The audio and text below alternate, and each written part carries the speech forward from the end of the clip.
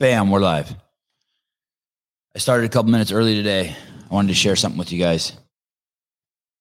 I've been having some great conversations in my DMs. What's up, dude? Hey, your voice sounds better. Oh, it does? Okay, good. I actually woke up this morning with no sore throat.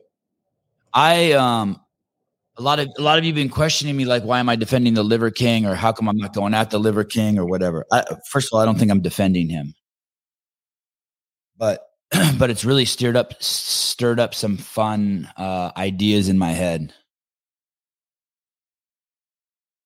Probably my closest friends in the world. Several of my closest friends in the world. These are people like, if my wife kicked me out of the house, I could go sleep on their couch. And I'm very fortunate to have a lot of those people. And fortunate, I don't think my wife would do that to me. They don't have any integrity. And I'm not worried about the integrity of other people for the most part. Zero. I'm worried about my own integrity. I'm only worried about my own integrity. I don't project my integrity. I don't need other people around me to have integrity, except for very few cases. Integrity is something that I work on so that I can be free in the world. I'm only concerned about my own honesty. I'm not concerned about other people's honesty. Some of my nicest, most compassionate friends in the entire world have almost no integrity. They don't even know what it is. I remember when I didn't know what it was. I would have never met Dave Castro. I wouldn't know what integrity is. I'm not worried about Dave's integrity. I'm worried about what I can learn from him so that I can have integrity, so I can flow more easily in the world. I guarantee you Dale knows a shitload of people who have zero integrity. And do you know what tool he uses that dwarfs integrity 10 out of 10 times every day of the fucking week? How you pick your friends? People who have compassion. That's now we're talking about a real noble trait. Compassion. Everyone, what is compassion? Yeah, you want to take a shot at that? Man. As I just put you on the spot. Good fucking morning, America. There's some tools that you use to look at yourself with, and there's some you use to judge other people with. When you're walking down aisle 7 and you're 5'5" and you can't reach something on the top, I judge people by their height. I see fucking Caleb walking by 6'2", and I say, hey, can you get me that box of soap? I'm not worried. You got it. Thank you. Caleb Beaver Dale King. Oh, I know Caleb. I just, let me give you an example of my friend. So many of my friends are nice and they compromise their integrity because they want to be nice. It's like the entire left where I come from. Everyone is so fucking nice, but they'll lie through their teeth to you not to hurt your feelings. Mm. And, anyway, I just we'll talk more about that as time goes on, but there are traits that I really, I'm a huge fan of cultivating my own integrity, but I have some really dishonest friends who are my greatest friends in the world. And it doesn't bother me in the slightest. Why would I care if someone lied to me? Now you can think of some circumstances. I don't want them to tell me the light is green when it's red and I step on the gas and get fucking hit. But a lot of shit, a lot of these tools and things we talk about, they're to work on yourself. The Bible's a beautiful book when you point it at yourself. It's fucking evil as fuck when you point it at other people. Mm. You want to set men free. Men should feel free around you and safe. Not held to your judgment. There's this Taoist saying, trust people and they become trustworthy. I've seen it happen. Hi, Dale. I tried to get on here a few minutes early to get through my rant before you got on. No, hey, man, I wish I was there from the beginning. Yeah, well, you heard most of it. That is fantastic. How are you, man? Caleb, good to see you, buddy. Good to see you, too. It's been a while. Are we operationally secured? Are we allowed to say where you're at, or how's that go? No, we just say we're in an undisclosed location for now. Well, so different time zone. Gotcha. Hey, man, a little warm. Before I launch into what the hell we're getting ready into, man, I'm fucking proud of you, and thanks for what you do, man. Thank you, Dale. I appreciate that. So there's this gym. It's called CrossFit PSKC. And a bunch of people were telling me how cool it is. So I reached out to CrossFit PSKC. Yep. And I said, hey, would you like to come on my podcast? And I know Dale. And Dale goes, Sevon? I'm like, what? He goes, this is Dale. I'm like, oh, well, that worked out. That worked out nicely. Yeah, I thought you got hacked. Fair assessment. Portsmouth, Ohio. Arguably the opioid capital of the world at some point, or at least that was that definitely of Ohio. When you say like that's the prettiest girl in my college, and someone's like, you said that yesterday. You're like, yeah, there's like 200 of them here. Unfortunately, it's like that with cities that are like murder capitals and opioid capitals. There's a handful of them that are like tied for number one. Yeah, it's very time dependent as well. But we are definitely at one point the pill mill capital of America for sure. Did you coin that term, pill mill? No, that was around for a while. I think that started coming out in the late 90s. I liked it. I was watching your, I don't know if it was, I watched a bunch of your interviews. I don't know if it was on Fox or your TED Talk, but when I heard that, I was like, oh, that has a nice ring to it. Mm-hmm. The pill mill. A pill mill is an illegal facility that resembles a regular pain clinic, but regularly prescribes painkillers without sufficient medical history. Oh shit. I didn't even know it had a term like this. Physical examination, diagnosis, medical monitoring, and documentation. When you said pill mill, I just thought it was just like tongue in cheek. No, it was definitely a real thing. And unfortunately, the guy who developed that business model was here in Portsmouth in the 90s. Oh, shit. Yeah. So when you say business model, it's illegal, right? It's like saying my buddy grows weed and sells it illegally. He developed that model. It's illegal now. At the time, it was not illegal. So, we have a lot of things kind of coinciding at that period in history. But, the Sackler family started just dumping millions of pain pills, Oxycontins. And then they really kind of got connected with physicians because they have to be the pushers of their product. And the easiest way to do it is open up a pain clinic, and you get people to come in and say, hey, does your back hurt? And you're kind of like nodding them through the process. And if they got $100 cash, they leave with a script full of Oxy. Wow. I'm glad I never found out about one of those places. Yeah, man. It really, there's a couple really good pieces of media to read and watch. The first one's called Dreamland. That's by Sam Quinones. And that's really kind of viewed as the standard when it talks about telling the story of how the opioid crisis happened in America. And Dreamland refers to Dreamland Pool, which was here in Portsmouth. It was like your quintessential small town American gathering place through the 80s and 90s. And then it closed down. And then the book kind of highlights what happened after that pool closed down and the devastation from the opioid crisis from there on out. But like a local pool where all the kids go swimming in the summer. Yep. Hey, and what's the second movie? Well, I think everyone's kind of more familiar with this. It's on Hulu. Dope Sick. And you're the executive producer of a movie. Has that movie been finished? We just Strong Town. What is it? Small Town Strong. Small Town Strong. Yep. We just got the rough cut this morning, the final cut this morning. And congrats. Thanks, man. Dude, by the way, like I've got a small glimpse into what your world has been. I assume the last 20 years as far as production and documentary. Holy shit, man. That is a wild, bizarre, chaotic, insane world. But we got the final cut done, and we're hoping to submit to Tribeca Film Festival within the next week or two to get in there. I was concerned for you when I saw you were the executive producer because movies are not a I don't know how to say it. But this way, I've written off what I've invested in, and just it's a tough road to toe. For every second counts. When I made that, we finished filming that 2008, right after the games at Aromas, and I worked on that. No exaggeration. I think I may even be conservative, 12 hours a day, every day for 6 months.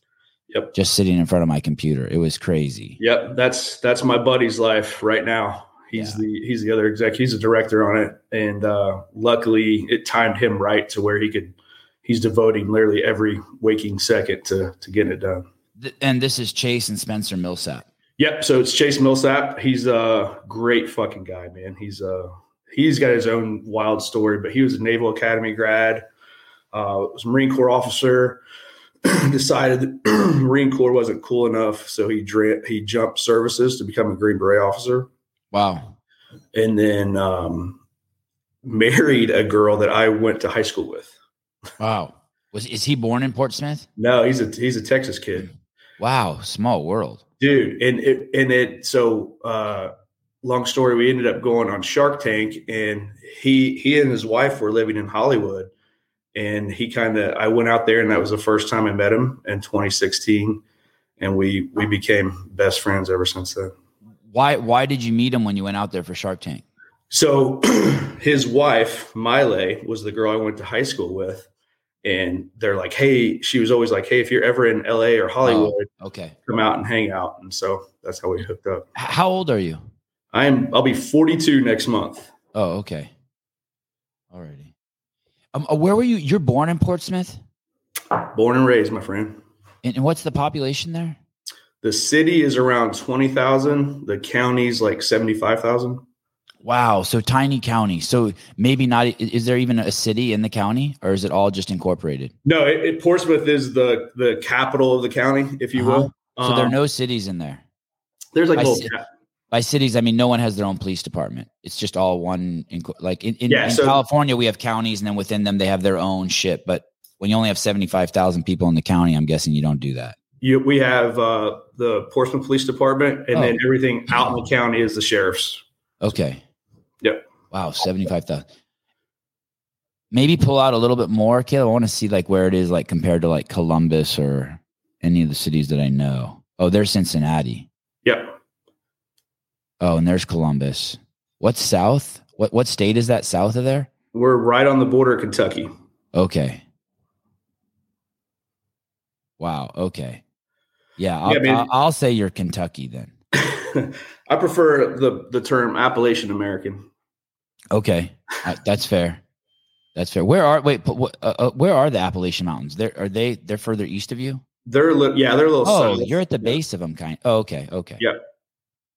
Like okay. we're considered tri-state area, so Ohio, Kentucky, West Virginia.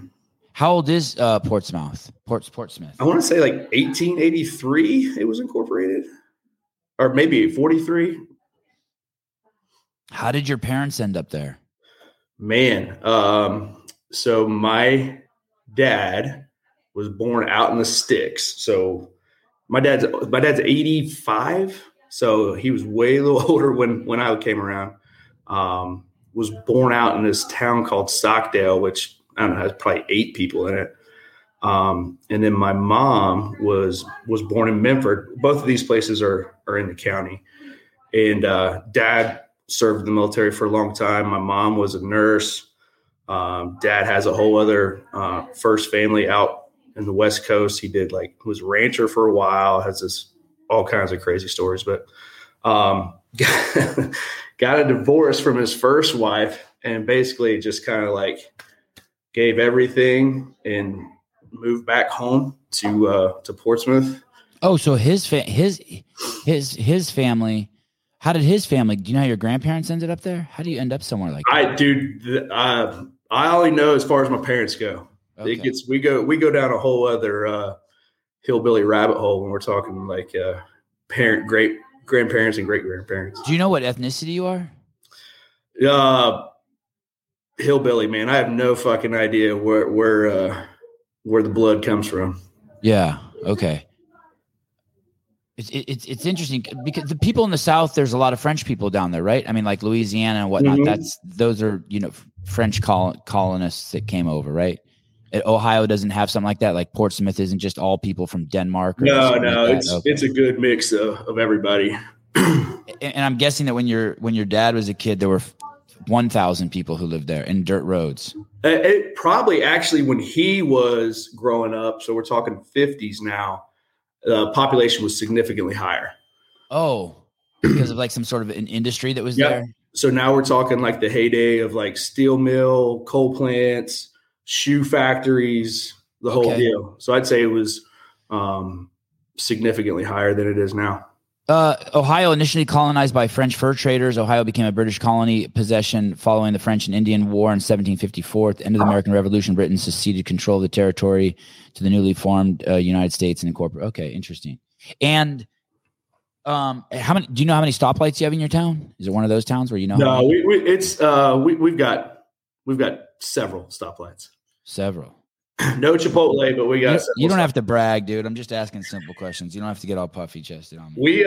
We'll eat some chicken out of the Sheetz gas station. You know what I'm saying? All right. Oh, yes. Nice. Yes. Hey, Dale, do you know who Travis Bajan is? Yeah. So he lives in West Virginia, and the first time I went out there, oh, okay, wow. Okay, so it is developed. Yep. And that's a river there? Oh, no, that's just that is a river? Mm-hmm. That's the Ohio River. Wow, okay. So I was making a movie in, 2003 or 4 called Pulling John about professional arm wrestling. And I went out there. Travis was one of the characters. And I went out there and I had never seen anything like that at the point. And he's like, hey, let's go out to dinner. And we took our families out to dinner and we went to Sheetz. And it was a gas station. And they had little, like 2 or 3 little tables in there. And like, we just like ordered hot dogs or some shit or chicken. And like you said, it was crazy. That's fine cuisine. It's not a gas station restaurant. It's a gas station with tables inside. I was like, wow, this is some ghetto shit. Delicious. Yeah. And then we traveled 30 miles to a Waffle House to go real big. So nuts. It's a different world, man. Yeah, it is such a different world. So you're born there. And what do you do there? What do you do there as a kid? Do you have siblings? I have an older sister. Yeah. She's 3 years older than me. And so you're born there and pretty normal childhood? Yeah, dude, it was great. Childhood revolved around sports, hanging out with friends, just like your typical small town America. Riding bikes, stay out at night. We're at by where the bikes were at in the yard. Just a really cool small town vibe. Everybody knows each other. Everybody has each other's back. Cool. Drink a lot of Kool-Aid, Tang. That's right. Yeah. Some Sunny D, you know what I mean?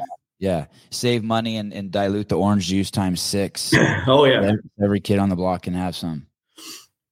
And then at some point you decided to go into the U.S. military? Yep. So I graduated in 99 from high school and was fortunate enough. I applied and got an Army ROTC scholarship. So I went up to Columbus, to the big city, went to school. Small school called Capital University. And so I knew in 99, like that's the route I wanted to take was to go be in the military. And then 9/11 happened. I think it was my junior year. Yeah, my junior year.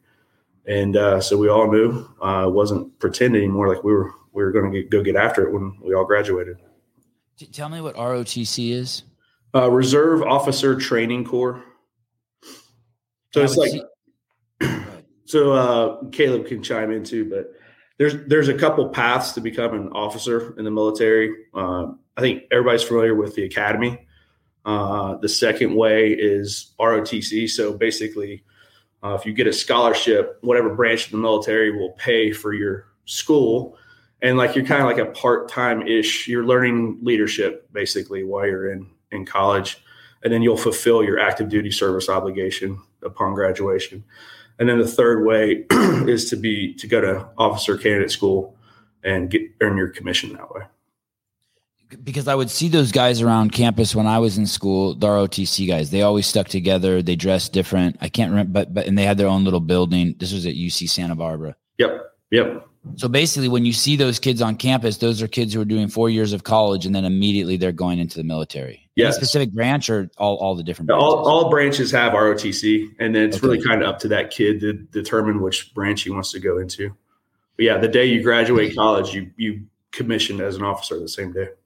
And why did you choose that path? Was it because your dad was in the military? I'd say that has a lot to do with it. And I just really, was indoctrinated by Chuck Norris and Rambo movies growing up. And, I'd always look at all my dad's old military shit. And to me, that was just like the way. That's what I wanted to do. You weren't scared? No, man. No, I was like more excited. Like this is to me, like we come from a family of service. I had a lot of uncles that served in World War II and Vietnam. And so I just never wanted to sit around and not have a story to tell when I got older, I guess. Interesting. I obviously grew up in California, and I think I was always afraid. When you turn 18, all of us have to register for the draft. So I went down to the post office, even though there was no chance of me getting going. But I think I was terrified. Like, oh shit, what if I have to do that? Isn't it interesting that, and it was definitely how I was raised culturally in California. I don't think I was alone like that. Not that there weren't, guys that weren't pussies, but I think there were a lot of us that were just like scared. Yeah. Yeah. I mean, it's like one of those things. Some people go in the military because it's a last resort.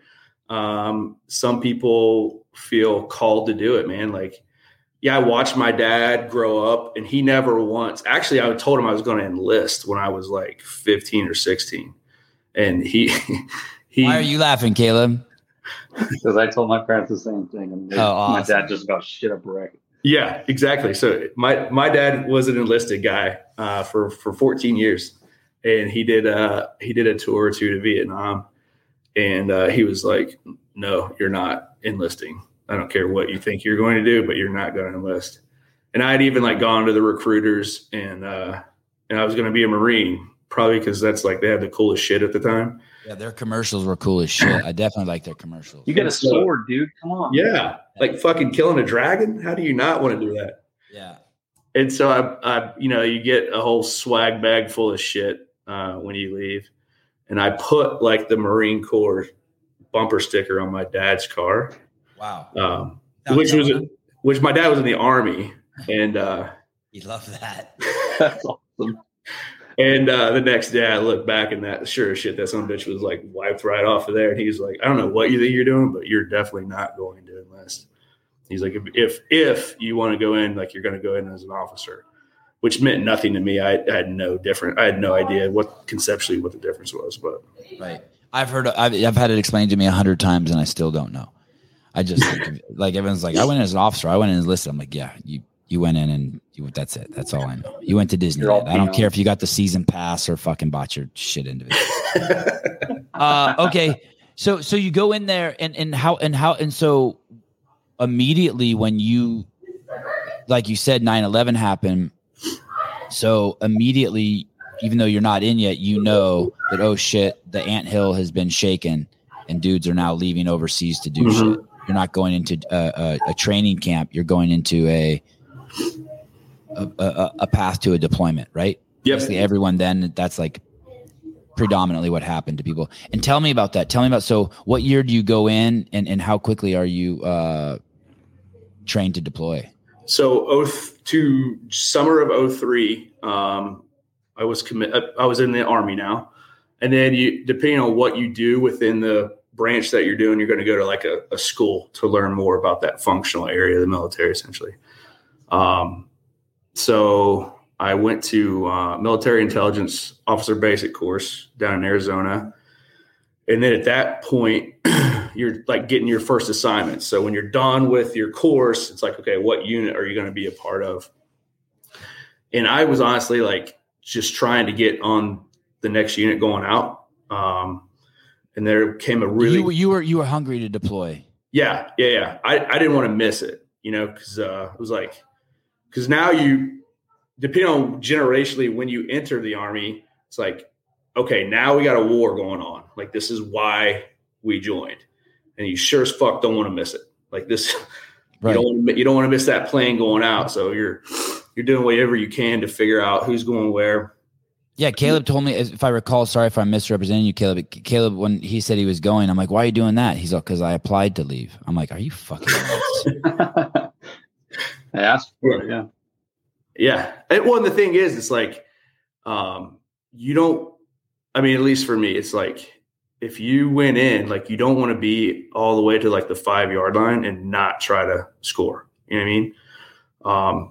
Dave explained it to me like this too. I'm paraphrasing, and sorry, Dave, but I remember one time he had to come home for something. I can't remember what, and he was pissed. And I go, dude, what's the problem? And he goes, dude, it's like being a firefighter trained to put out fires, and all of a sudden you find out there's never going to be another fucking fire. It's like, I trained for this. Mm-hmm. I need to get back over there. And he hated the fact that he felt like he was letting his friends down. Yeah, that's a huge part of it. Like, actually, once you get assigned to your unit and now you train with these guys, and if they're going and you don't go, man, like, that's like, for whatever reason. Now, some guys will scam, like they'll find ways not to deploy. There's goes out there like that. But if that's what you want, man, like, you're doing everything you can to get over there. So there was a cool opportunity so I was an intel guy. And they were like 10 Special Forces group had an opportunity for an intel officer to join their unit. So I was like, fuck, that's what I want to do. Like, put me on that. And so I showed up there in late 2003, 4, something like that. And we were going to Iraq in November of 2004. Wow. And this 10 Special Forces group, what is that? And that's a good group to go with? There's other paths, and intelligence guy could have been put somewhere that's ass, and this, you're like, oh, these are going to be to go with. So an intel guy is like a combat support guy. So basically that means our specialty can go to any unit, right, and assist them in their intelligence operations. Are you the little green guy with the radio on the back that I had? I had all those Army. You're the one with the. that would, I mean, if that's the best analogy we got, we'll start there. We'll start there. Okay. We'll start there for sure. Okay. And intel guys straight out of school had not been allowed to go to Special Forces group since Vietnam. So I was like, fuck, sign me up. Let's roll. And they're literally. And basically what that means is, when you say Special Forces, for people who don't know, I think what he's saying is, Special Forces are the guys who get their hands dirty. And so, like, you could have been put with a unit who's like, hey, watch that car park, and you could have been there for 3 years doing dick. Yeah. Special Forces they're like out there doing shit, and you're like, oh, these guys are going to be active. That's why you were excited? Yes, yes, 100%. Okay. And they're literally, so everybody kind of throws the term Special Forces around as if like that's Navy SEALs, and there's special operations, right? There's special operations. Okay. Special operations, right? And like SEALs are a part of a special operations unit. United States Army Special Forces is actually Green Berets, what they're known as. I apologize. I fucked that up a lot. It's been explained to me. No. You're not. No need to apologize. And you have like Rangers, and then like the PJ, the pararescue guys in the Air Force, but they all work together. But essentially, depending on what mission you want, you're going to choose the right tool, right? So Green Berets are known for taking a small team, deploying to a foreign country somewhere, and then developing living training alongside a foreign country element to develop their forces to be capable to fight whatever the enemy is. And you did that. Your first deployment was in Iraq? Yep, Mosul. And how long were you there? 7 months. And what was that like? Fucking wild. Actually, you had a guy on a couple weeks ago, and he had talked about the suicide bomber walking into the Chow Hall. Yes. I was there at that time. Who was that? I forget his affiliate name. I reached out to him afterwards. Forget his name. Caleb's on it. Caleb is actually my special intelligence officer. during the day, he helps people with their venereal diseases, and on this job, You know what? Actually, that's a decent analogy for like what Caleb's doing. Finding out more information to present to people to action targets is essentially what Intel guys do. Was it Andy Schneider? I think it was Andy Schneider. I forget the name of his place. But anyways, I would need to see a Blue picture Cord of CrossFit. Oh, yes. No, it wasn't him. There was a couple guys before him. Sorry. Okay. God, he's watching right now being like, fuck, what a douche. Hey, listen, I can't even remember my kids' names. I look at them, I'm like, which one are you? Yeah, he didn't even know what my gym's name was. So I know. Yeah, there you go. Yeah. Fucking crazy. I heard Greg talk about you so much too before I met you. Like for years, I heard him talk about you. It was so weird. That's wild in and of itself, man. But so yeah, I'm listening to your show, and then I'm like, oh fuck! Like I was right across the airfield when that happened, and actually that'll be the anniversary. Like I think December 21st or something. So they did it right around Christmas time. Yeah, shit, I was right. Yeah. So this photo. So these are the guys. That one of those guys. You? No. That one of the guys is like my boss, and the other, like the officer in charge. The other one was the non-commissioned officer in charge. But so we had like a little chapel at our small little outpost, and then after that, man, like we had to like pull security in the chapel just to make sure nothing went down. And that to me, like that photo just represents the guys I worked with, man. Like just good fucking people who were just salt of the earth, and to be there during that time. That's how you dressed right there? Yeah, at that. So that's late 2004. That's before like other iterations of the BCUs or BDUs. But yeah, man. And what did you do? Tell me, can you give me an example of what you would do there? Would you guys I'm reading this book Craig Harrison wrote called The Longest Shot. I'm actually listening to it now. Okay. And he's from the United Kingdom, and he did fucking everything. And then I had Roger Sparks on here, and he did everything too. You know what I mean? Like some days you're just sitting around with your thumb in your ass guarding something that's pointless. And the next day they're just like, okay, 40 of you just drive around here. And it's like, basically they're sending you out to run over IEDs. You know what I mean? I mean, you're supposed to be looking for them, but it seems like there's so much bad shit happening that it's like, dude, like. Well, so a good mission example during that deployment, the first ever Iraqi elections were in January of 2005. And like Al-Qaeda, all the foreign fighters, their purpose at that time was to get people not to go go vote. Right. So they had a complete campaign of like fear and psychological operations that we're going to like cut your head off. We're going to kill your family if you show up to vote. And so what our teams did leading up to that point was go out with Iraqi Special Forces. So we had a job, part of our units, their job was to train and develop our Iraqi Special Operations Forces. But we had other teams, like once those guys were ready, they would advise and assist on missions with them. Because then the goal is like, we don't want to fucking be there forever. So we've got to train and develop those guys to take over security for their own country. So we would be like, our op tempo leading up to the Iraqi elections was insane because we wanted to take all the bad guys off the street prior to that so people could go to the polls and vote in their elections. So you that's what you did. You would get intel, and then you and the group would go out and collect bad guys and throw them in jail. Yeah. So specifically within like our section, there's all kinds of ways to find out information, right? So like the one that's like most well known is human intelligence.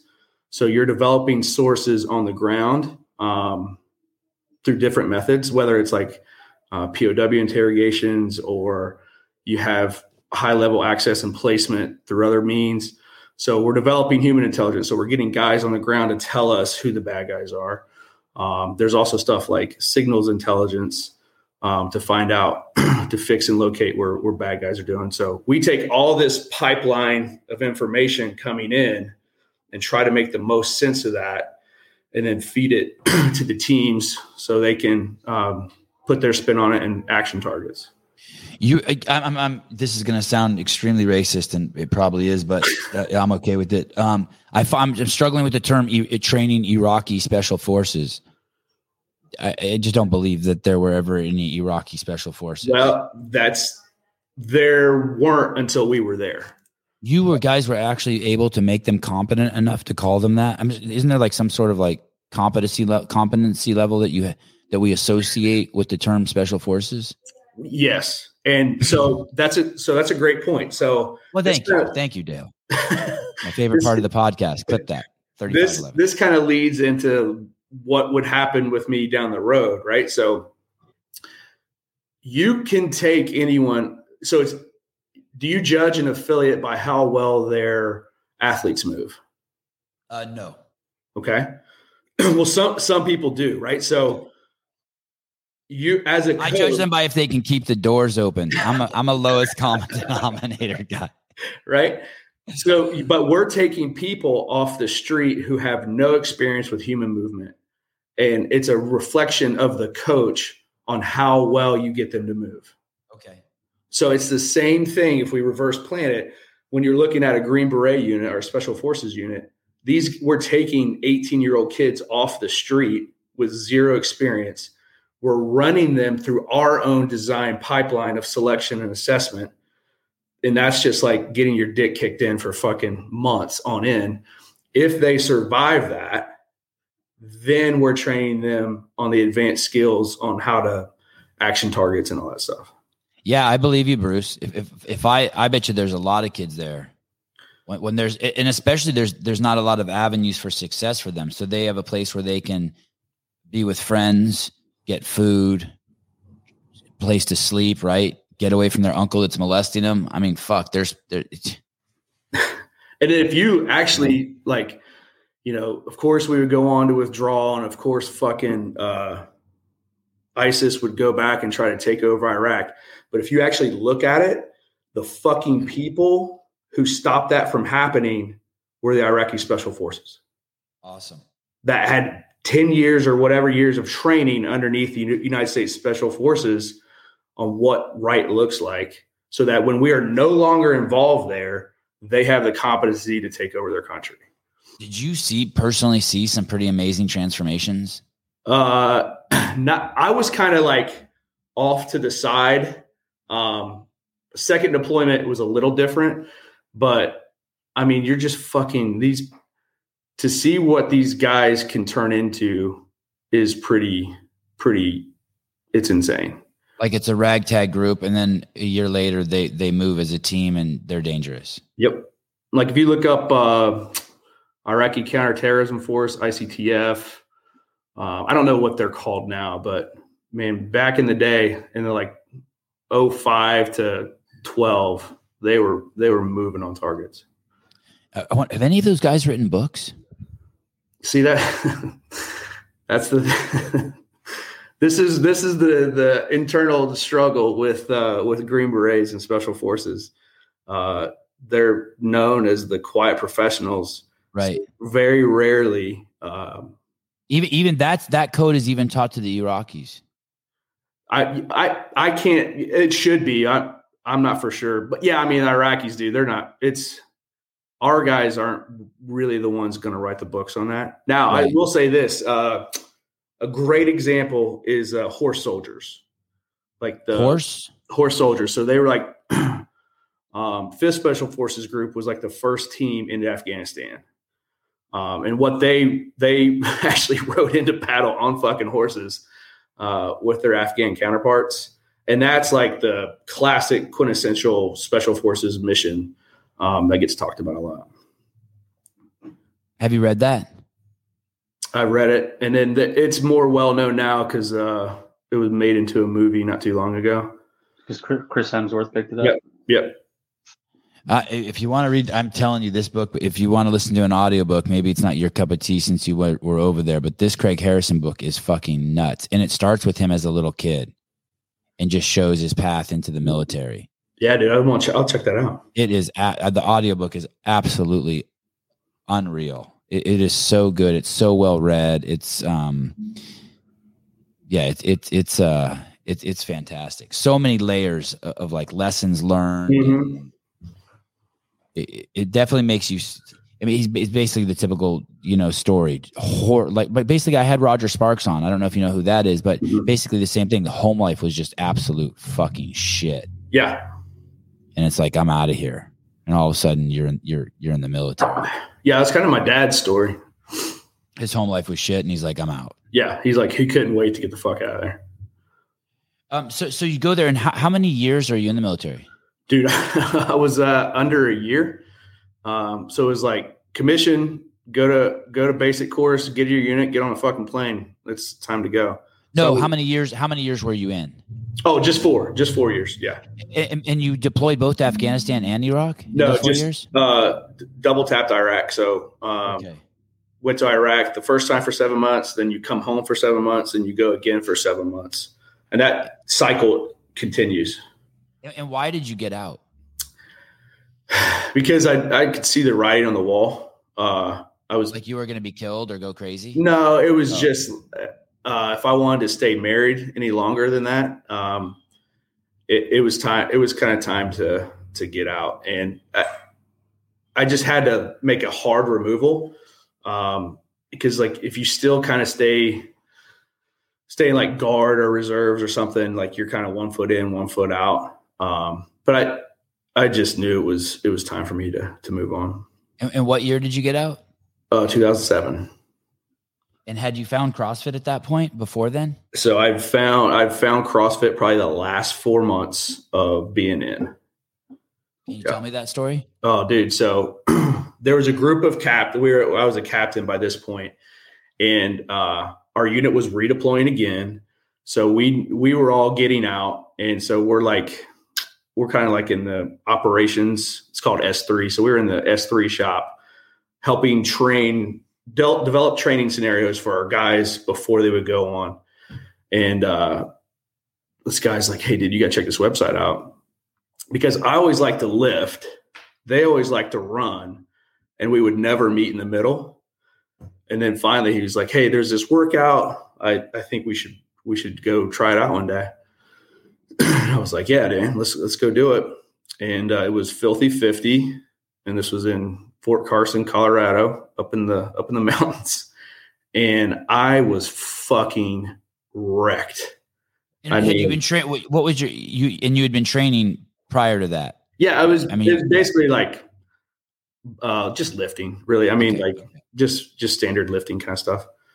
And they're like, yeah, you just do 50 of these things and you do it really fast. And half the shit I didn't even know what it was. Right. And back extensions. Yeah, right. Ball. And so we watched videos. At that point, you had to download like the MPEG to your computer to watch the video. And 40 fucking minutes, man. I was just dry heaving 40 minutes. And I was like, this is the fucking coolest thing like in the world. Like, where has this been my whole life? And that was kind of my first taste into CrossFit. And you just stayed with it. Yeah. So I stayed with it. And then I think the next workout was like Lynn. So I was like, I was trying to get a little bit revenge because I lifted and these guys never lifted. And so that's why I was like, oh, so it's not one thing, it's everything. And that's really what got me into it. Were you addicted to the website? You knew that it posted every day at 5:00. You'd go see the picture, hope there's a picture, maybe you'd get lucky and there'd be a video. Like you were like, dude, I was the comments, all that shit. I was bit and hooked immediately. Yeah. And then so it was time to get out. And so we basically started at the same time. I found it in I heard about it in summer of 2006, and then. Or maybe it was before then. I can't remember, but I was kind of tentative, right? I was like, what is this shit? And then by 2007, I was on the website every morning, or every day at 5 p.m. Like literally waiting by my computer, 4:58, 4:59, like refreshing. Yep. As soon as you go up, you call your friend, dude, did you see the workout? I mean, it was crazy, right? Yeah. That's when websites were really big. Yeah. People don't really surf the web the way we used to. No, there was you had to go to the website. There was no other channel of information that you were getting. It's like, what's the workout of the day? And then you went back through the archives Yes. Then you went on the message board. Yes. And then you were like trying to learn how to make your own shit. Yes. I don't have kettlebells. What am I going to do? What do I sub for GHD? And you're just like trying to Yeah. And it was like if you actually saw a rower in real life in 2007, it was like this mystical thing that appeared. But yeah, man, so I was getting out and was fortunate enough to come back home. And I knew I still love CrossFit. Did you have kids at this time? No, No. But how did you meet your wife? Sorry. And when? No, we actually met in high school. We met in high school. Yeah. And then we dated on and off through college.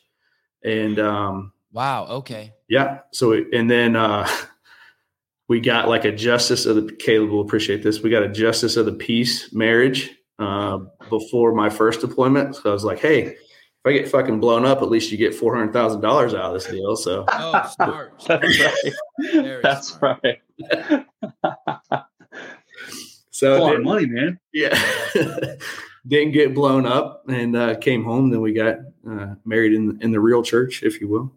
But yeah, so came back home, started working for the Department of Energy, and I was still had to do CrossFit, right? So I went on, and now it was like there were actual places you could do CrossFit.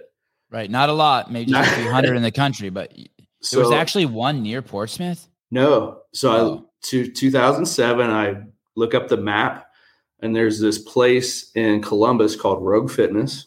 I've heard of it. And I was like, and they're like, hey, we do free Saturday workouts. So I'm like, well, I guess I know what I'm going to do on Saturdays. So in Columbus is like an hour and a half away. So drove up there, just kind of fucking showed up Saturday morning, 2007. And there was this like skinny dude who said he was from the Air Force. And he was just coaching these classes. And it was first. Was Katie around then? Was Katie in those classes? Katie was not. I'd have to go back and look, but either they had not met yet or they were just dating, I think. Not even at this point. So, and just this is the first time I ever saw like a set of rings in an actual gym, and really just fell in love with CrossFit.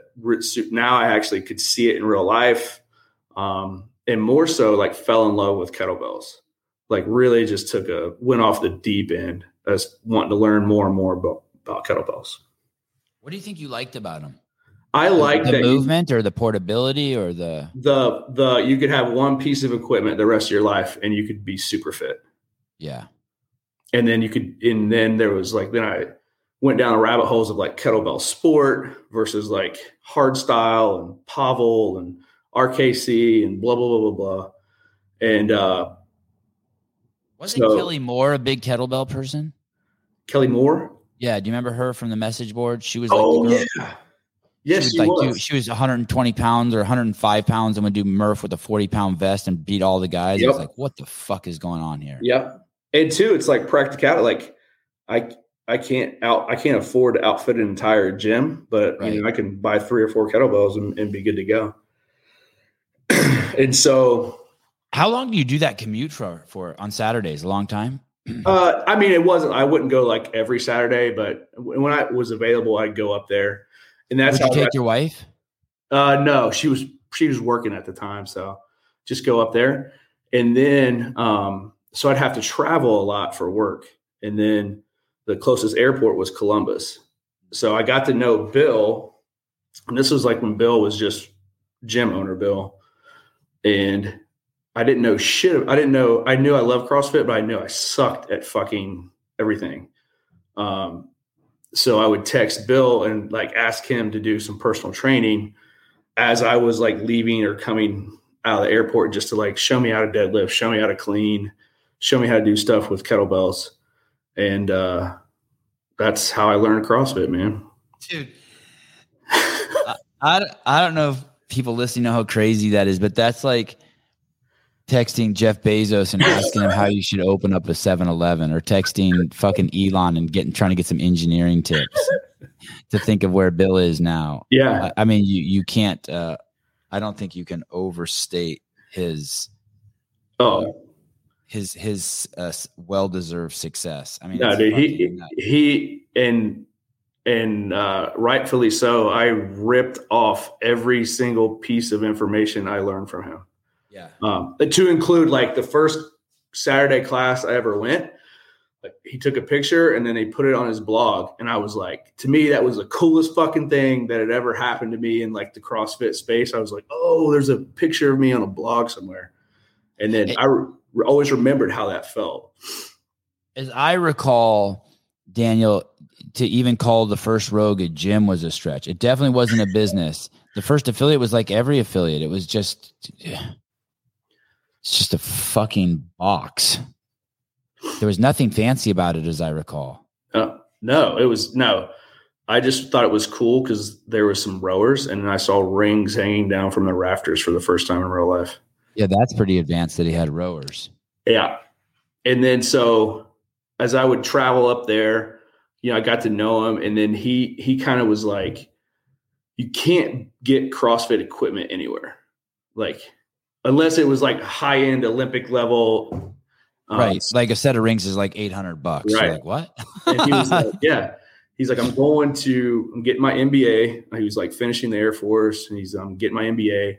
And I found a dude who, I didn't know that. Bill went and got his MBA. Yeah, from Michigan. Wow. Yeah. And so he goes, I found a dude who can weld. And so he like shows me these metal rings, and he goes, I have another friend in a small town in Ohio who does a seamstress kind of. So that person did the straps. Wow. And he's like, we're selling rings now. That was the first thing I bought. That was the very first thing I bought, rings. Yep. And I was like, man, that's fucking epic. And so I just always would watch them from afar and talk to them a couple times a year.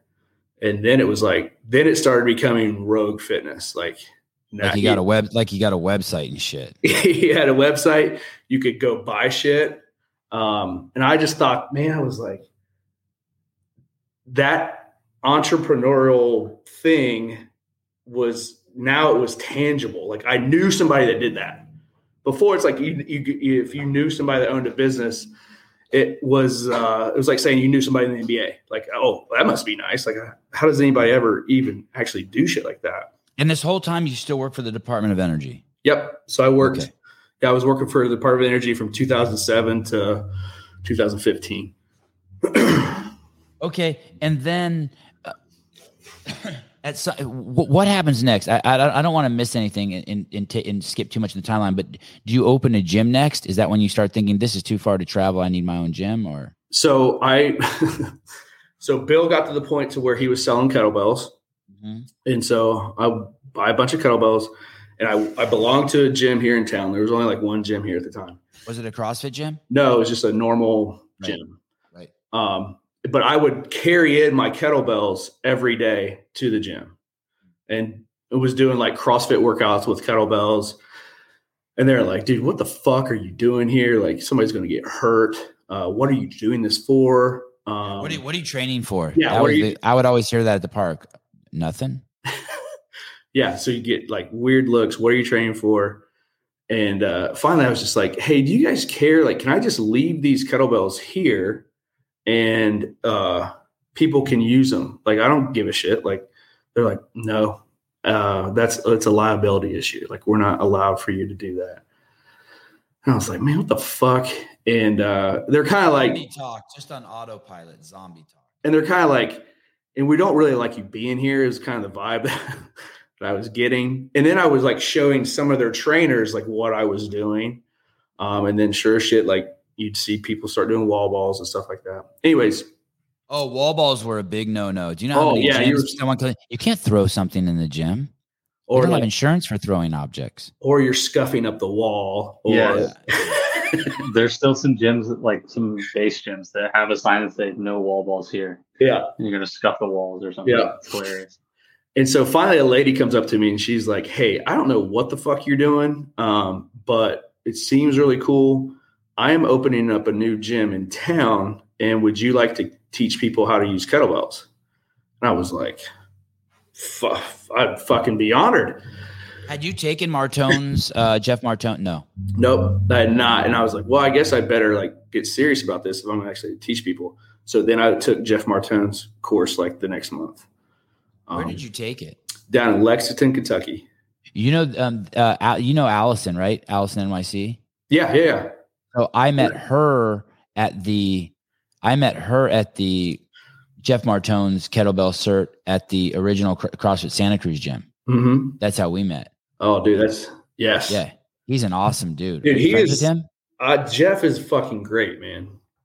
Yeah, he's a special human being. The way he delivers information, his personality, his humor. And he worked for the Department of Energy too. Yep.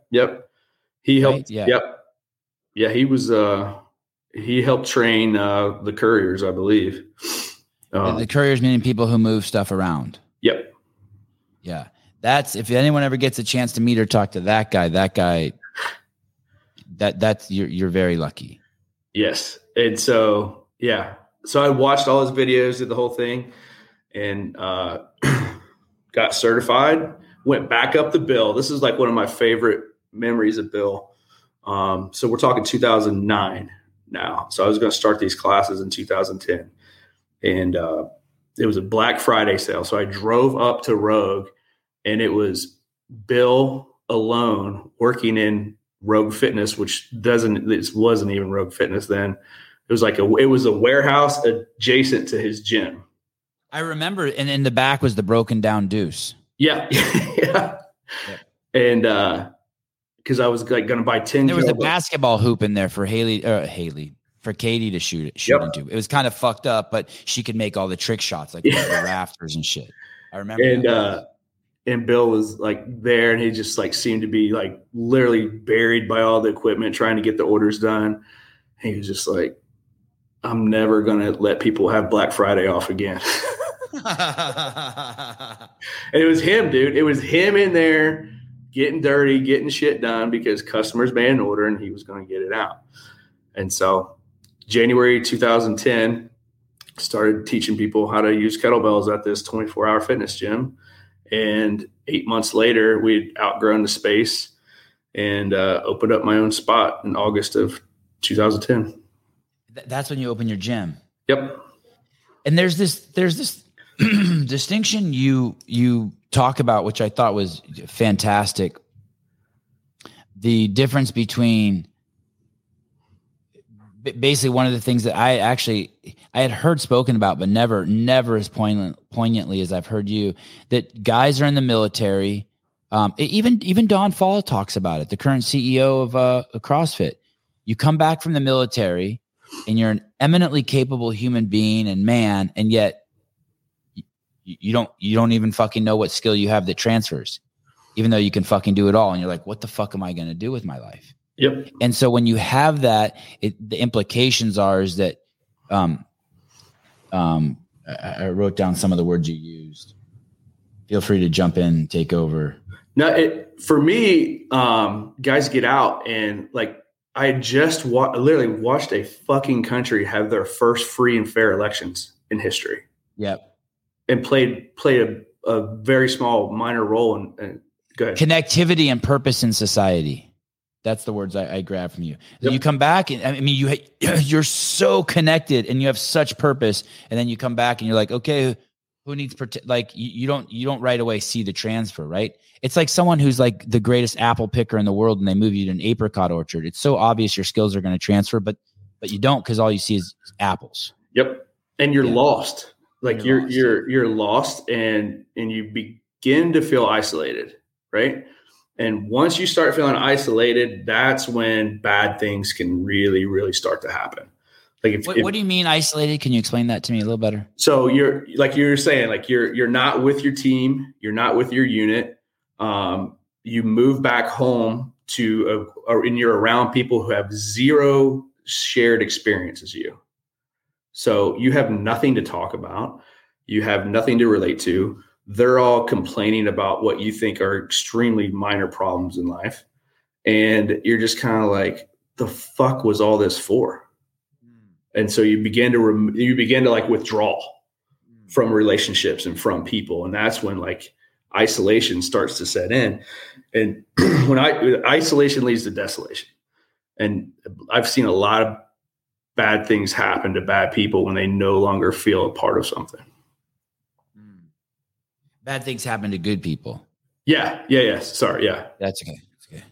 Bad things happen to bad people too. I just wanted to make sure I got, and so you come back. Did you experience any of that yourself?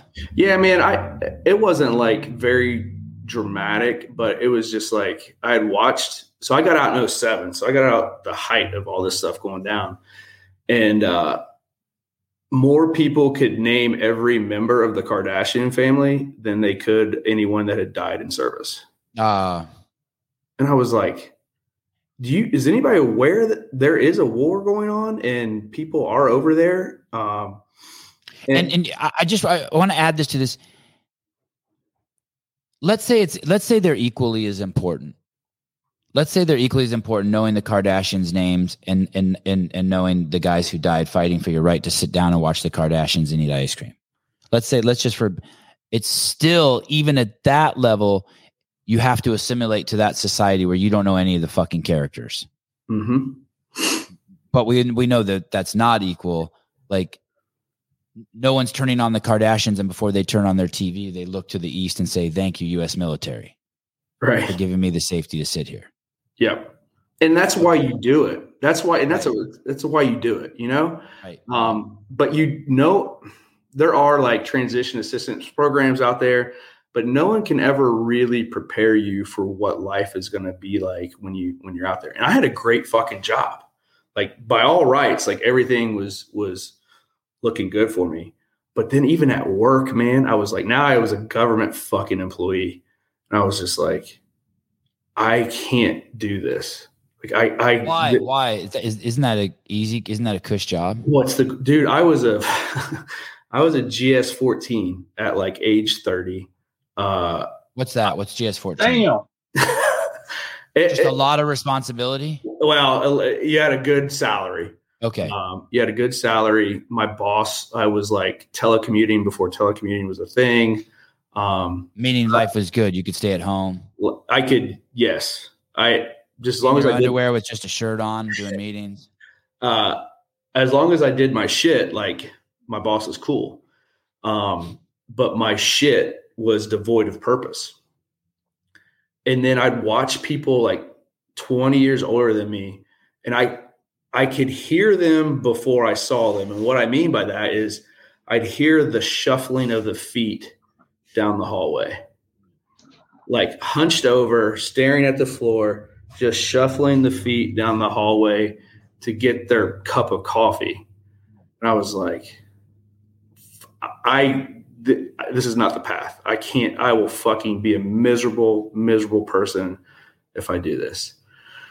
And luckily, as I was really starting to have these feelings, the gym came into my life, and now I had something to completely obsess about and to feel a part of something and to train people and to see their transformation and to just bring life back to an area.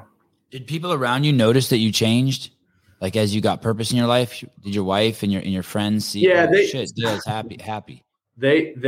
And God bless her, because she's put up with me for everything. Dude, I would go, I'm so fucking embarrassed to even say this, but like before the gym, I'd be like, get home from work. I'd still work out. I'd go home, get a workout in, and fucking play Xbox. I would fucking play Xbox, and I hated myself. I was like, what are you fucking doing as a man? You're like late 20s. You're getting home from work, from a job you fucking hate, to go play a fucking kid's computer game. Like, dude, this is your life. You just insulted fucking 30 million people in the United States. But it's true. Sorry. It's fucking true. It's every single one of you will wish you got those years back when in the future. And yeah, man. So started the gym, and Oh, Sean says the problem is you should have played PlayStation. There you go. Bingo. Well played, Sean. Okay. So and then that changed right away when you opened the gym. Yeah, man. Yeah. Now I had a unit. Now I had a purpose. Now I had something that I was completely, utterly devoted, obsessed, and committed to. And did you find a good location in Portsmouth? I don't know if there is a good location in Portsmouth. Right.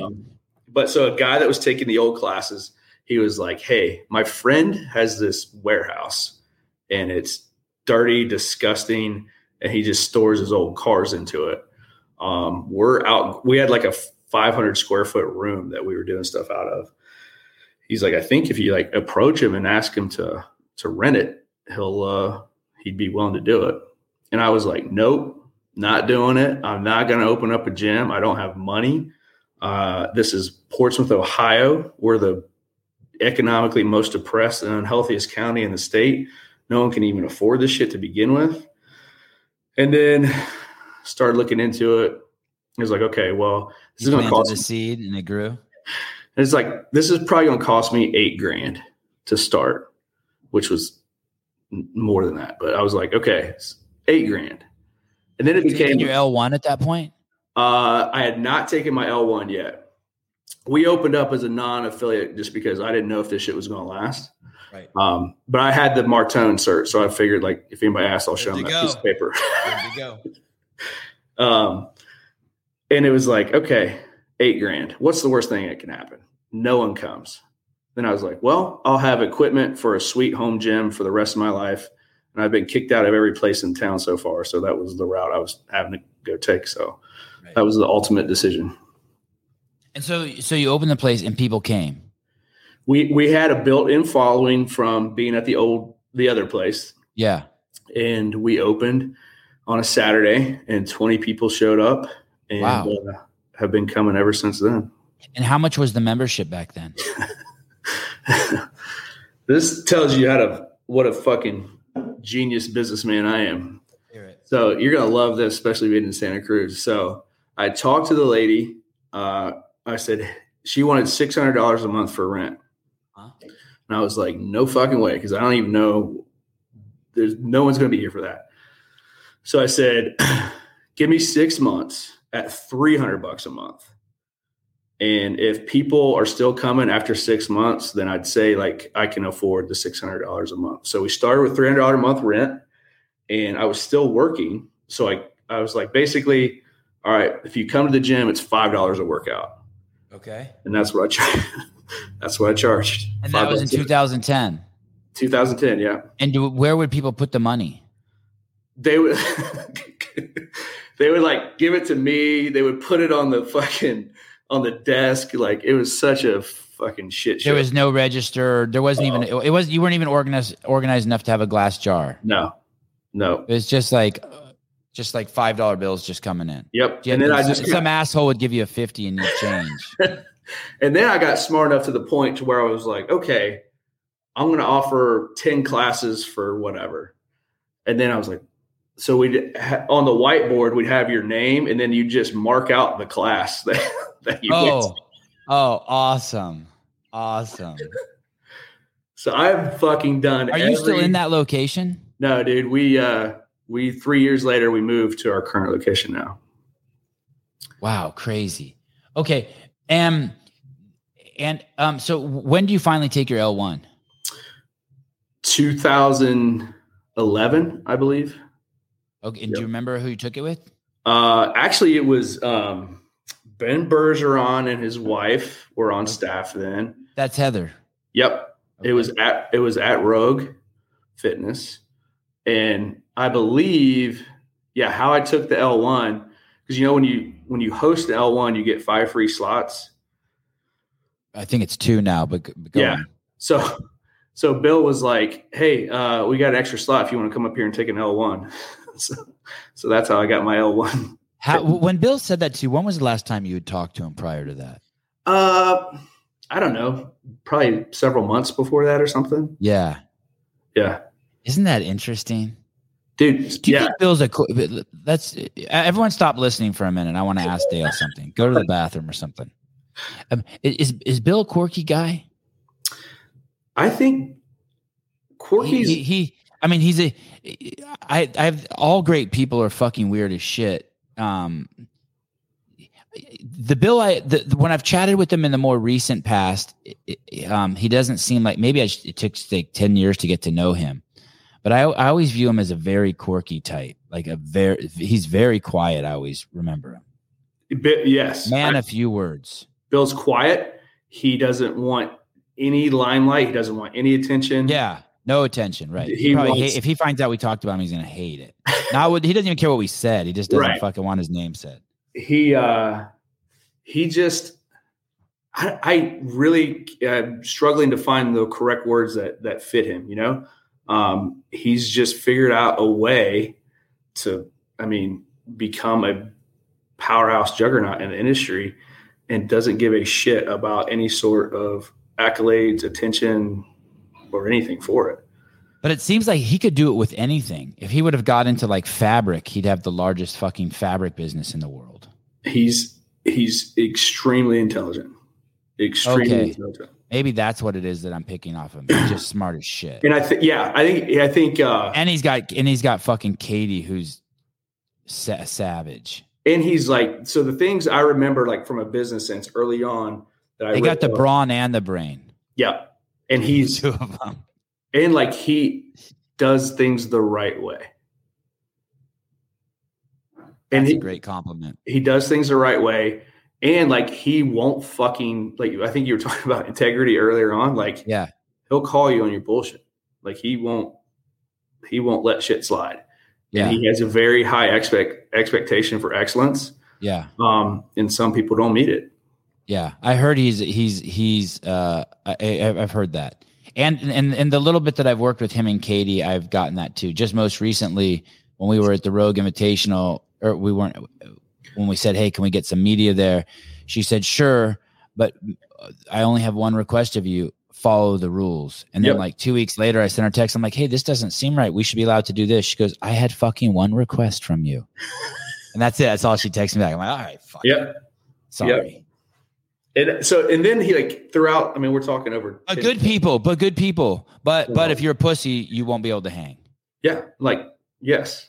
Yeah. And so we're talking like, in the relationship history over 10, 12 years. And it's really not like he'll just he called you to me out of the blue. That means that like you were in his brain. It's because he's thoughtful. They're thoughtful people. And he'll like say shit to me. He'll just drop little nuggets. So he was like, how's the gym going? And so PSKC stands for Portsmouth Spartan Kettlebell Club. Okay. Portsmouth Spartans is like the name of the original NFL team that was here before they got sold to the Detroit Lions. Yeah. I had no idea. Wow. Yeah, man. And then Kettlebell Club obviously makes sense. And so we started and we were growing, and he was just like, why don't you like do more barbell stuff? And I was like, oh, well, I can't afford barbells, basically was what I was saying. And he was like, basically his point was, you're going to get pigeonholed down and just be in a kettlebell gym, and you're going to end up losing a lot of potential because you don't offer anything else. And I was like, oh, I'd fucking never thought about that. And he'll just like say little shit like that really gets you to think and helps you out along the way. And that was a catalyst for you to start introducing barbells? Yeah. So we started introducing barbells, and then we'd been around for a year now. And then we became a full-time affiliate because we can actually afford the fee at this point. Yeah. And then we just fucking took off, man. And then the next point in the juncture was a building became available, the building where we're at right now. And it was just like, ooh, now I'm going to go from renting to buying something. And of course I was super reluctant. I was like, there's no way I'm going to buy that building, because now if it folds, I can't just walk away. Now I actually have a piece of property along with me. Are you still at the Department of Defense now? Yeah, I'm still at the Department of Energy. Yeah, I'm still at Department of Energy. So this is like 2013. And then, so this is the value of like having smart people around you who will like tell you you're a dumbass. And I talked to one of my buddies, and I go, man, I don't know if I want to do this. And he was like, I'll tell you what, if you don't buy that building, I'll buy it, and then you can pay me rent. And I was like, fuck you. I'm going to buy the I'm going to buy the building. And how much was it? So 2013, this guy was basically had a bunch of back taxes, and he was looking to offload property. But long story short, it's about a 4,500 square foot building, and the purchase price was $70,000. Yeah. Yeah. You could get a front lawn put in California for that much. Hey, that's cool. And you painted that? Yeah, man. Yeah, we painted. God damn, that's awesome, dude. Yeah. How fun. And that's what it looks like today? That's it, man. There she is today. God, that's so yummy.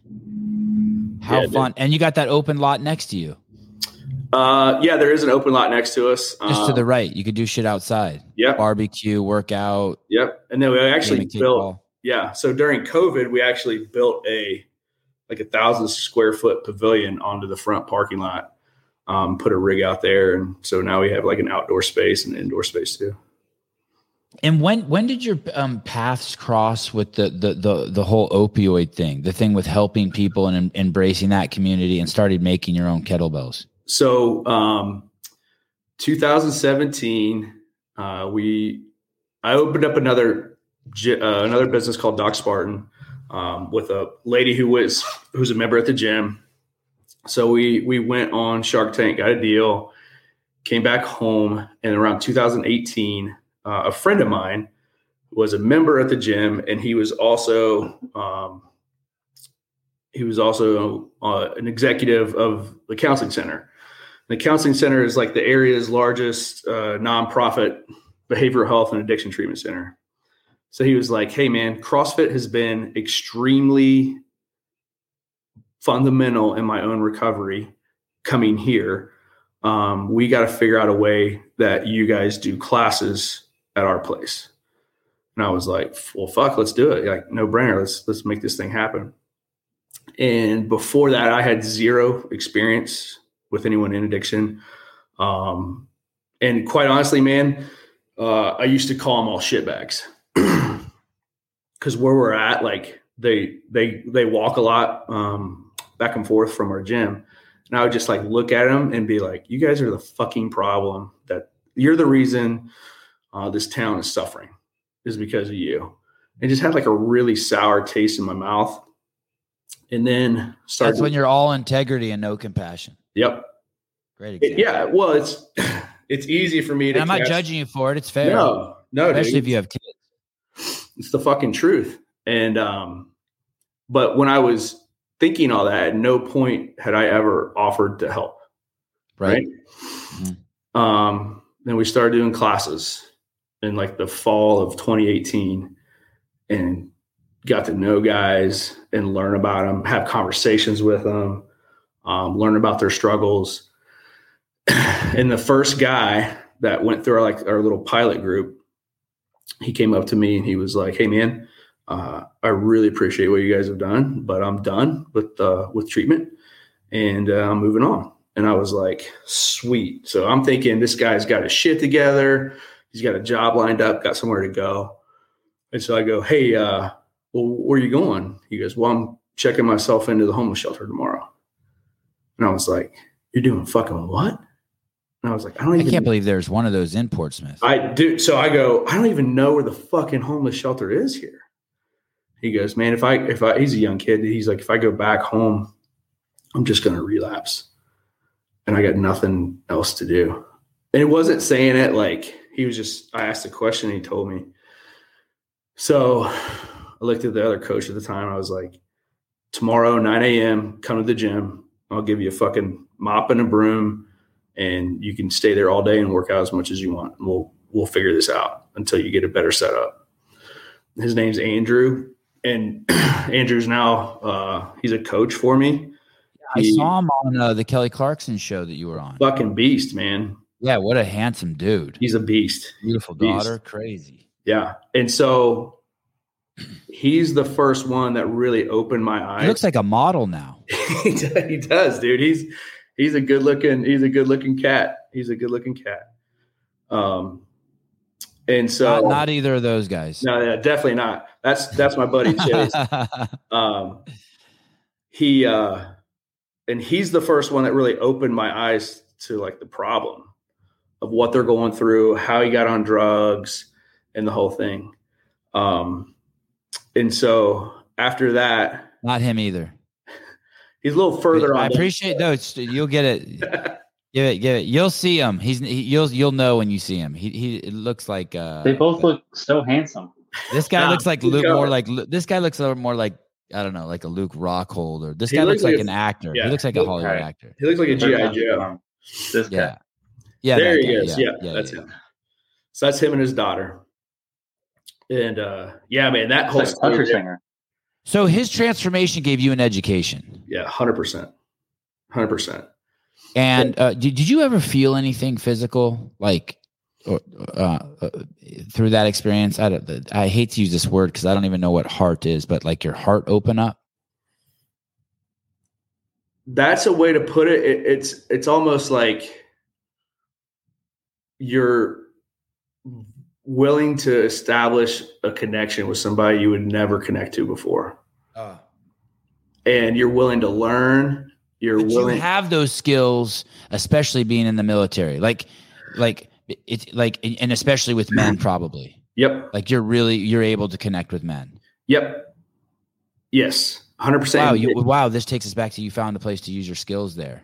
Yes. And that's why I said earlier on, I always thought, well, fuck, if we could take 18-year-old Iraqi kids off the fucking street and eventually through enough time and training and mentorship, teach them to be high level, we can do the same fucking thing here. And it finally became full circle. What happens how many of these people, I don't know what you call them, former drug addicts have come through your gym since 2017? Oof. I mean, more than 100? Yeah. So the way we have it is so that's sorry before you go there. So that just started the catalyst. I don't mean to make you jump ahead. No. So you did one and then there was a second one. Yep. Did he tell someone? So Andrew? Yeah. So Andrew, a key component of this is you have to have employment opportunities, right? So we eventually had a dog shelter for fucking homeless people. I tried that. I did that. I let like 50 homeless people throughout all my college years stay in my backyard. It doesn't work. No. You just gave them a place to bring their Dremel tools and their stolen shit and do meth and steal your own shit. Okay. Yep. So they have to have a purpose, right? Or else you're just another homeless shelter. Yep. So, and the other thing is, I'll get into this, is like, it really can't be a government program either, because they're not going to be paid for anything. They know that if they just show up, collect a check, it's irregardless of their performance and effort. And I don't mean to be a dick, but this is 100% truth. The people whose job it is to help you need you to be homeless. I'm just saying. Hey, it's like a prison guard. I need some of you to go out and rob some shit and come in here to make sure I keep my job. Yep. So we were able to employ Andrew like part-time at Doc Spartan, and Doc Spartan's at the gym. So it's like one in the same place. And tell me what that is. Tell me what Doc Spartan is. So, you had Doc Spartan before Andrew? Yep. Okay. So let's go back. Sorry. Let's go back to that story. Are you good for time? Bro, I got all fucking day. Okay. And if you have to pee, let me know. We'll stop the show. I'm good though so far. Fuck Caleb. Caleb cannot piss. Oh. He's got cannot. Okay. So just some dates to get people, make sure everyone's up to speed. So 2007, you come home from the military to Portsmouth, Ohio. 2000, you had found CrossFit in your last 4 months in the military. In 2000, then you would go up to Columbus, and that's how you met Bill Henniger. You go up to Rogue on Saturdays occasionally to do a workout in a real affiliate. And then in 2000, and then you were working for the Department of Energy. And then in 2010, what happened? Is that when you opened the gym? No, 2010. Yeah, 2010 is when I opened up the gym in the warehouse. Okay. Yep. Okay. And then 2017 is when you met Andrew. That was your first person who came in, who went through that transformation through that program. But we're going to go back. You started another small business within your company called Doc Spartan. Yeah. So within the gym, we created Doc Spartan in 2015. 2015 is the same year I quit working for the government. Okay. So now I'm unleashed. I burned the boats, and now I'm like doing the entrepreneurial thing full time. And what is Doc Spartan? Can you take us to that website, Caleb? Were you just there? Sorry. I think I put a link in the notes. So Doc Spartan, we handcraft and manufacture our own skincare and grooming products. So we got first aid ointment, soap, scrubs, the whole thing. What's first aid ointment? So it's what Caleb's actually holding up. Well done. Product placement, Caleb. Very nice. So what was it? So I was also, prior to that, I was doing some work with adaptive athletes and helping train and coach them and get to different competitions and stuff. But anyways, so what happens is like if you take a upper extremity adaptive athlete where their limb fits into their prosthetic and you're doing pull-ups and all this stuff, like get pretty gnarly rashes. Oh, where the prosthetic rubs against the body. Yep. Okay. And then kind of in parallel, there was this girl at my gym and she would just have like a little stand of homemade lotions and creams that she was doing. And she would kind of sell them to the female members in the gym. And then I said, hey, do you think you could come up with like a first aid ointment? Because people rip their hands in the gym or bust their shins. And she's like, yeah, I think we could try it. So she came up with like some prototypes and stuff. And we handed them out to everybody in the gym. And we just said, hey, try this out, see if it works. And we got like really amazing feedback. And so we just like literally in my kitchen table, like structured out, we'll be 50-50 partners and we'll just kind of sell this to the people at the gym. And it'd be a cool little side hustle to have. That was, that was 2015. By 2016, we were asked to go on Shark Tank and film an episode. You were asked? Yeah. They reached out to us for that. Oh, isn't that funny? I would have thought it's people clamoring to get on the show. There is. There's like thousands of people that try to apply, but in parallel, they have producers that are out seeking different companies. Okay. And that's the show where you stand up in front of a bunch of rich people and you're like, hey, if you give us some money and help us, give us some of your know-how, you can have a piece of our company. That's exactly it. And so 2017, we aired. And just really kind of launched the company. It was insane after we aired on Shark Tank. It was? Yeah. So to give you a frame of reference, you got to understand too, it's like we never wanted this to be a thing. Like it was just something that we were going to do on the side.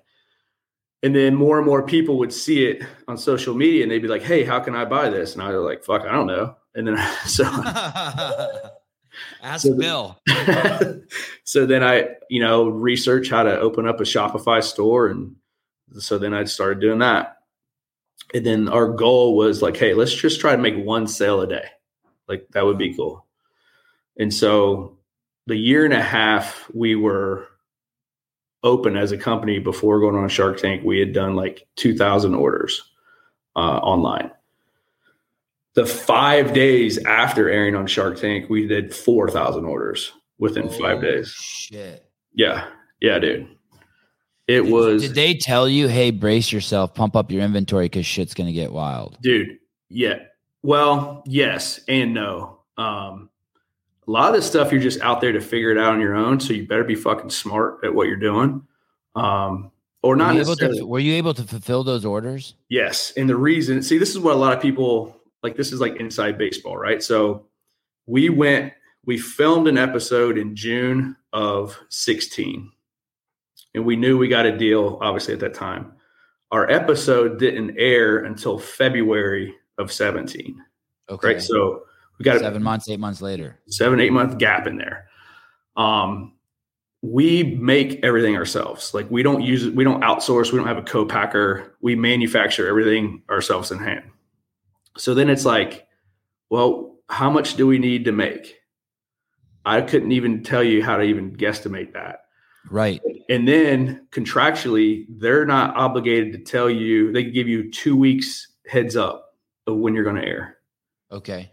So you're just out there. Like, how do you even get 1,000 of those cans? So you need money for that. Right. Is the short answer. So now, and by virtue of me working for the Department of Energy as long as I could, every bit of profit I just reinvested back into the gym. And so I've never gone into debt for anything. And Bill loves that. Did Bill ever talk to you about that? No, not specifically about that, but I'm just fucking too scared. I hate smart, healthy fear. I hate having to owe anyone anything. So anyways, it's like, well, let's just put a target out there that we're going to need 2,000 of these. And you start calculating like, you're going to need like $40,000 worth of inventory. Wow. And it's just like, okay, well, where do we get that?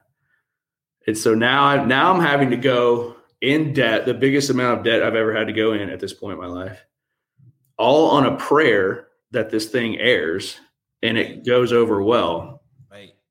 And then we have to hire somebody to make all this stuff in between that. So there's a lot of risk, a lot of uncertainty. What do you mean? Like cook the soap or make the soap or mold, whatever those grenades are. Yeah. Someone has to do that. Somebody has to build each one of those. Yep. And so fortunately, man, it worked out. So we were able to get 4,000 orders and fulfill them all within 5 days. Wow. And literally as it's airing, are you seeing the orders? Oh my God, dude. We had, I remember trying to watch the analytics on Shopify as it was airing and trying to pay attention to what they were saying. Yeah. And I looked up and at one point there was like 13,000 people on the website at one time. I was like, Did your website ever crash? No, it didn't. And because, so I started reaching out to other companies who had gone on and was just like, hey, can you help me? What can we do? What can we expect? And a lot of that's just like the lessons you learn by owning a CrossFit gym. Like everything successful, I learned either from the military or fucking up a CrossFit gym for the first 5 years of its existence. And so that, what was your partner's name again? The lady's name? Renee Wallace. Renee Wallace. And so, and so that company's still going strong. Yeah, we're kicking it, man. We're kicking it. We're actually trying to dig out from holiday sales right now.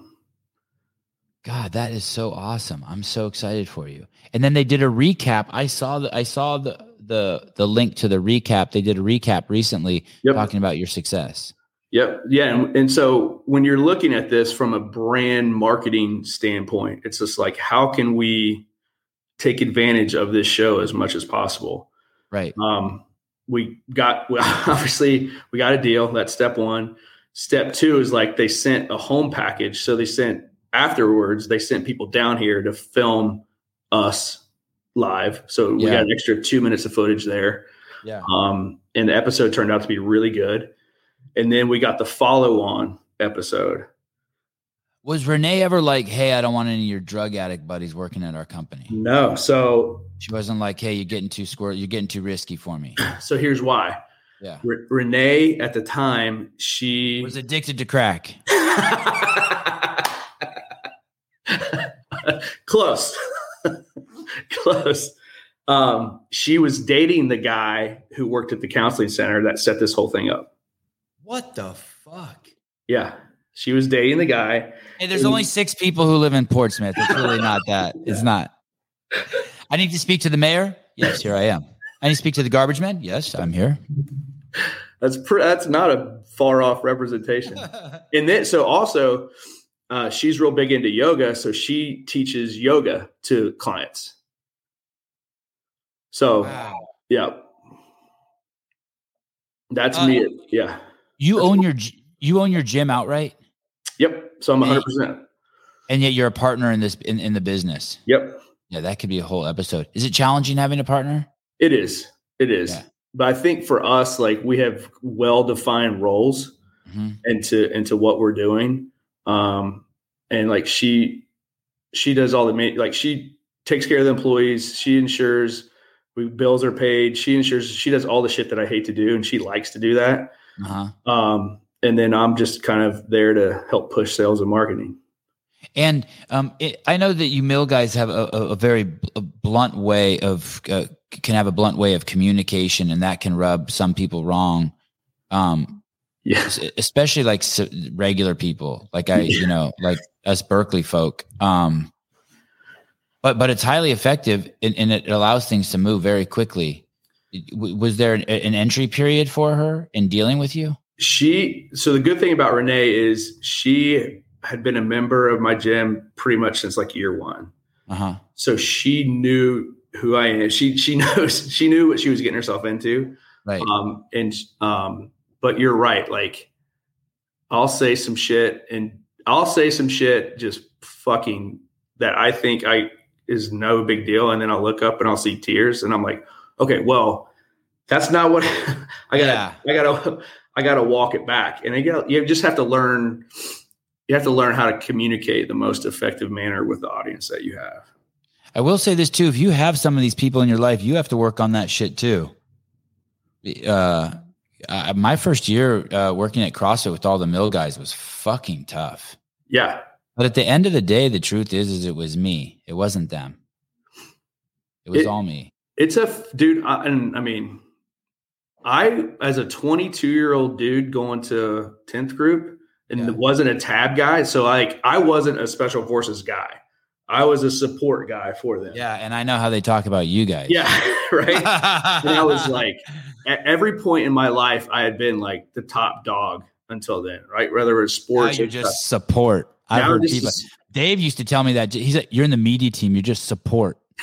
Just fucking just spit on me. And I was like, I fucking felt, I don't even know like that. I just went into work every day and I was like, I have to prove that I'm worthy enough to fucking be here. Yeah. And that was my attitude. And it took a while. Like you're going to get beat. I mean, not physically, like you're going to get beat on. There we go. There's a 10th grouper. God, I love this show. You're going to get beat on. You're going to get abused. You're going to see if you can take it. And then like, once you prove your worth, man, like you're part of the club. Like you're the dude. Someone DM'd me the other day. They go, why were you like, fucking with Hill? There's a guy, Andrew Hiller, who's in the YouTube space now. Mm-hmm. And he came on pretty strong about a year ago. And in the beginning I would fuck with them. Like, just like on my show, just talk shit about him a little bit. And they're like, and now you guys are buddies. They're like, why'd you do that? I go, hazing process, bro. Yeah. Courtship. That's how I test them. They're faints. It's like, just throwing some, like, what, and see how he reacts. Just like nothing, and fucking, he was a stud. Yeah, man. He's a good, you got to play the game. Now we're buddies. Yeah. He's a good dude. But yeah, so everyone needs a little good hazing once in a while. Yeah. I mean, you have to, and that was the lesson. It was just like, all right, dude, you got to fucking prove your worth. Like, it's a moonshot that you got here. And like, those guys were like my fucking heroes. Like, I was like, oh shit, now I'm deploying with them. So we better get this shit together.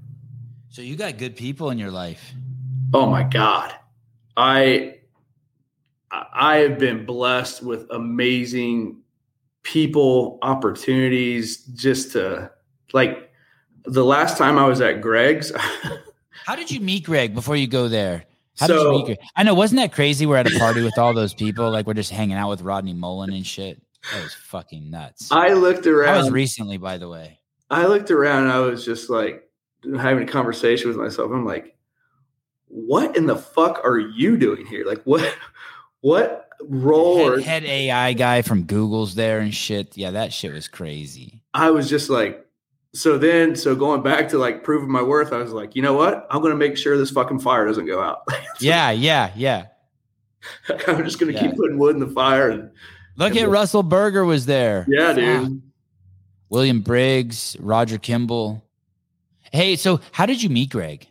So just to finish off, so the company's up and running. It's its own fucking show. Yep. It's a beast. We do show down Spartan, the road here talking about how to start a business, maybe. Doc Spartan is cruising. It's doing great. So we're 2017, we air on Shark Tank. Now we need like more people to work. So then that's when we offered Andrew the job. And then he had it, like we had another opportunity. So we hired another guy. And just he went from cleaning the floors to working at Doc Spartan. Yep. And then after he started working at Doc Spartan for a little while, then he got his level 1. And then he started doing coaching. Now he's fucking coaching classes that he used to be a client of. Wow. And he's coaching classes at my gym as well. So when you say close to coaching classes, he was a client of, meaning he has a class with addicts in recovery. Yep. Wow, that's dope. Do they love him? Andrew is like, I don't think he even understands how much people look up to him. Yeah. You know what I mean? Just from the guys on my own crew and just like people in recovery in general around the town.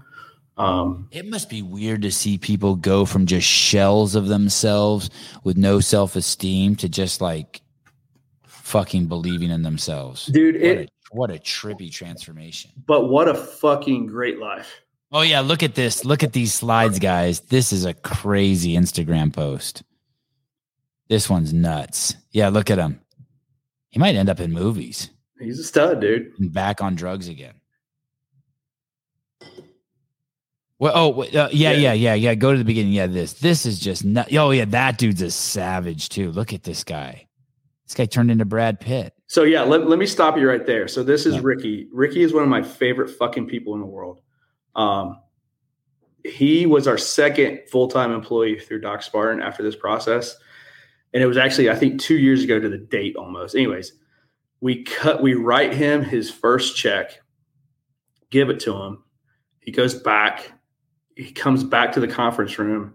He pulls the fucking check out of his pocket, like looks at it like this, folds it back, looks at Renee and I and go, I just want to say thanks.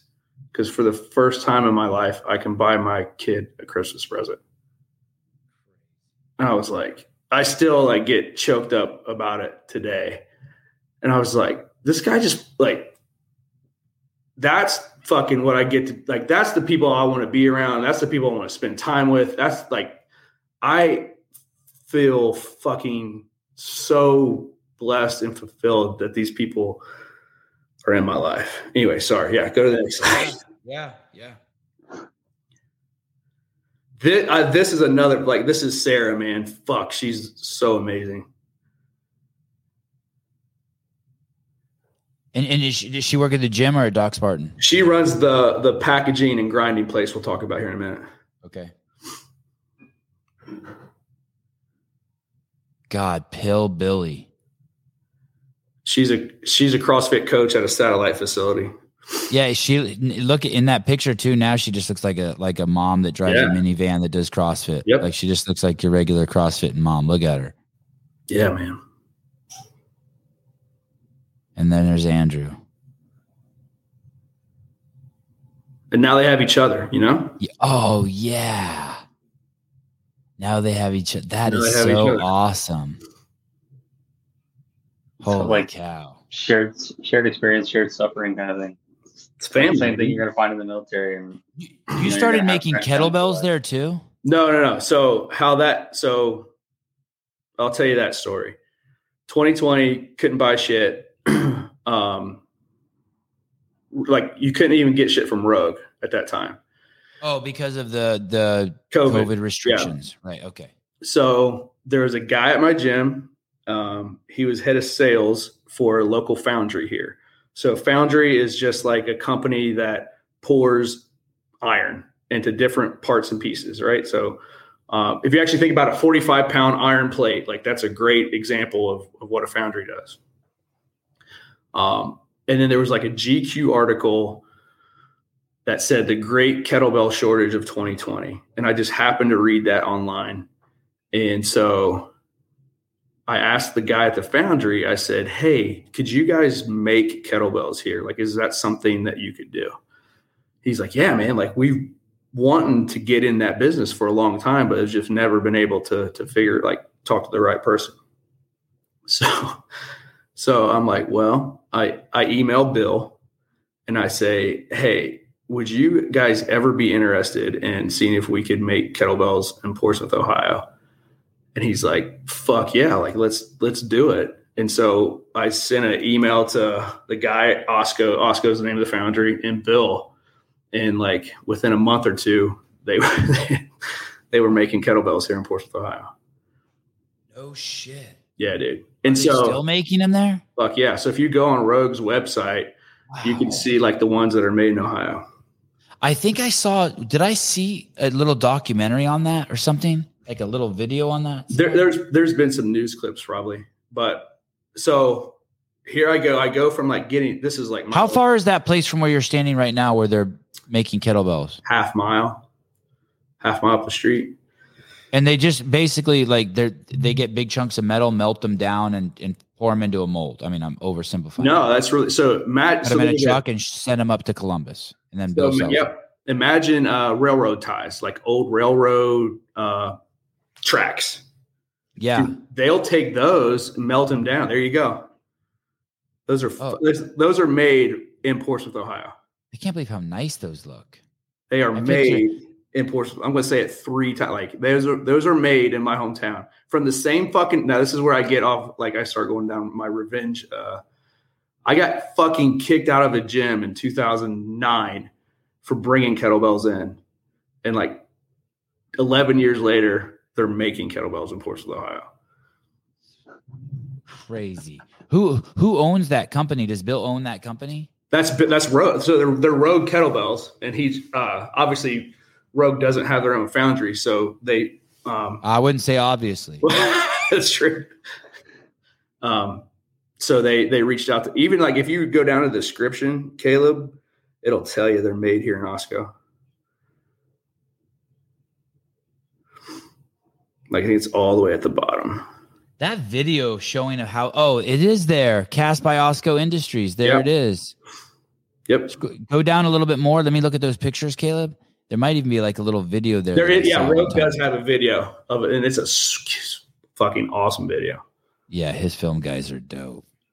Yeah, so they're the smaller ones from like 44 and under are here in Portsmouth, and the bigger ones are up in Michigan. Hey, are you following what's happening to Travis Bagent's son? No, I've heard you talk about it, but I don't know much other than that. It's fucking nuts, dude. It is really like he's on the path to becoming like a household name for fucking throwing a football around. I mean, the all-time college football touchdown passing record this fucking kid broke. No shit. All time. Yeah, he's like the greatest. And coaches are saying he's like the greatest quarterback they've ever seen. It's nuts. And he's Division II. That's legit. And he's a CrossFitter, a hardcore CrossFitter. That's awesome. Yeah. And a lover of Rogue. I'm trying to get him set up with Bill and Katie. Like, dude, have the Tyson Bagent shirt or some shit. like fuck. Like, hook him up. Yeah. I mean, shit. He's such a good kid. That's awesome. Yeah. He reminds me so much of Rich Froning.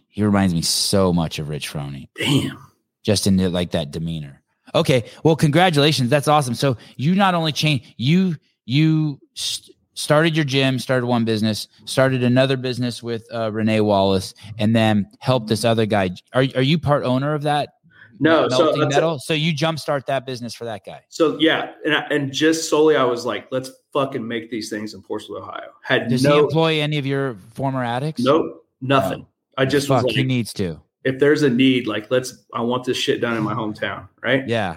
And so he starts. Are you going to run for mayor? No. I don't want to do with any of that mess. All right. So this is like a key example of like, so then my other buddies were like, well, hey, did you ask for like a percentage did you get commission on that deal? I'm like, no, dumbass. Like, that's not why you do it. Well, they start getting up and running. Osco comes back to me and they're like, hey man, we have to package these kettlebells. Like meaning like each kettlebell gets 2 boxes, styrofoam, ship ready, door to door. And I was like, okay, well, they're like, we pour iron, man. Like we're not a packaging company. But would you like to open up a packaging company and do it for us? And I was like, well, fuck yeah. That's I can do that. You scratch my back, I scratch your back. So having like, So now I got to go find a building. Now I got to go find employees. Now I got to go find all this. Do you know how many people would have fucked that up, Dale? Do you know how many people would have been like jealous and wanted a piece of that fucking kettlebell company and like jumped the gun too soon? And instead you waited for it to like boomerang and come back to you? I'm telling you, so many people would have fucked that up. To me, you know why? Because they think the world's out to get them. They don't understand how the mechanisms of the world work. To me, it was about having it done in my hometown. That was it. Sure. Right. That was it. Very selfish of you. So then I was like, well, fuck, I guess. But now, so we had 2 years of experience getting people jobs at Doc Spartan. So here's how it works. I only coach one class a week, but we do 25 classes a week for the counseling center at their place, which is fucking nuts. That's 5 classes a day. So we get to see people. Basically, we get to recruit. They have a gym there? They have a gym there? Yeah. Yeah. Okay. They have their own CrossFit gym inside their facility. So I will cherry pick the hardest workers that need jobs. Once a job becomes available, I'll then ask them if they're looking for employment. Then we started getting full at Doc Spartan, meaning we had no other jobs. And then so this packaging company became available, and it's called Spartan Solutions Group. And Sarah runs that company. I mean, I just provide direction. She's there every day, ensuring shit gets done, shit gets made, and shit gets out. So she runs her own crew of 3 to 4 people. And Sarah was the one we saw a picture of that was a former addict that went through the program. And when you say you pick these people from the hardest, you mean like the people at the gym that's at the rehab facility, they're there 5 days a week. And whether they know it or not, they're not only working out, getting fit, finding a group of people, but they're also applying for a job, but they don't know it. Yeah. That's crazy. We're always assessing and recruiting out of there. So good. And there it is again. Who do you want? I don't give a fuck about your Fran time. I need to see you come 5 days a week and try your hardest. And then that's how I know you're the best plumber that ever existed. Yep. Or the best violinist or whatever. Yeah. Man. Cool. And then you just have to, what employers get fucked up on is you need to provide mentorship to your employees. Just because they work for you, that in a normal scenario, yes. But for these guys, like, we just say, hey, your recovery comes first. And when we say be here at 9 a.m., be here at 9 a.m. And if you're ever unaccounted for more than one time, we have to let you go. Everything else. How many people have you had to let go? Through the packaging company, I'd say it's like 50%.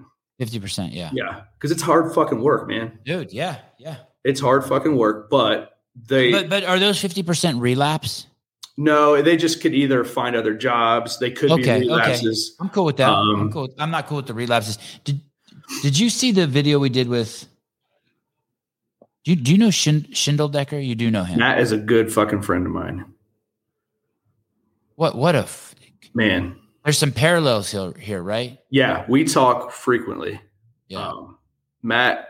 I hold Matt in very, very high regard. Me too. There's like, you talk about like me, I'm fortunate enough to meet these people and go to opportunities. Like at any point I can call Craig Howard. I can call Matt.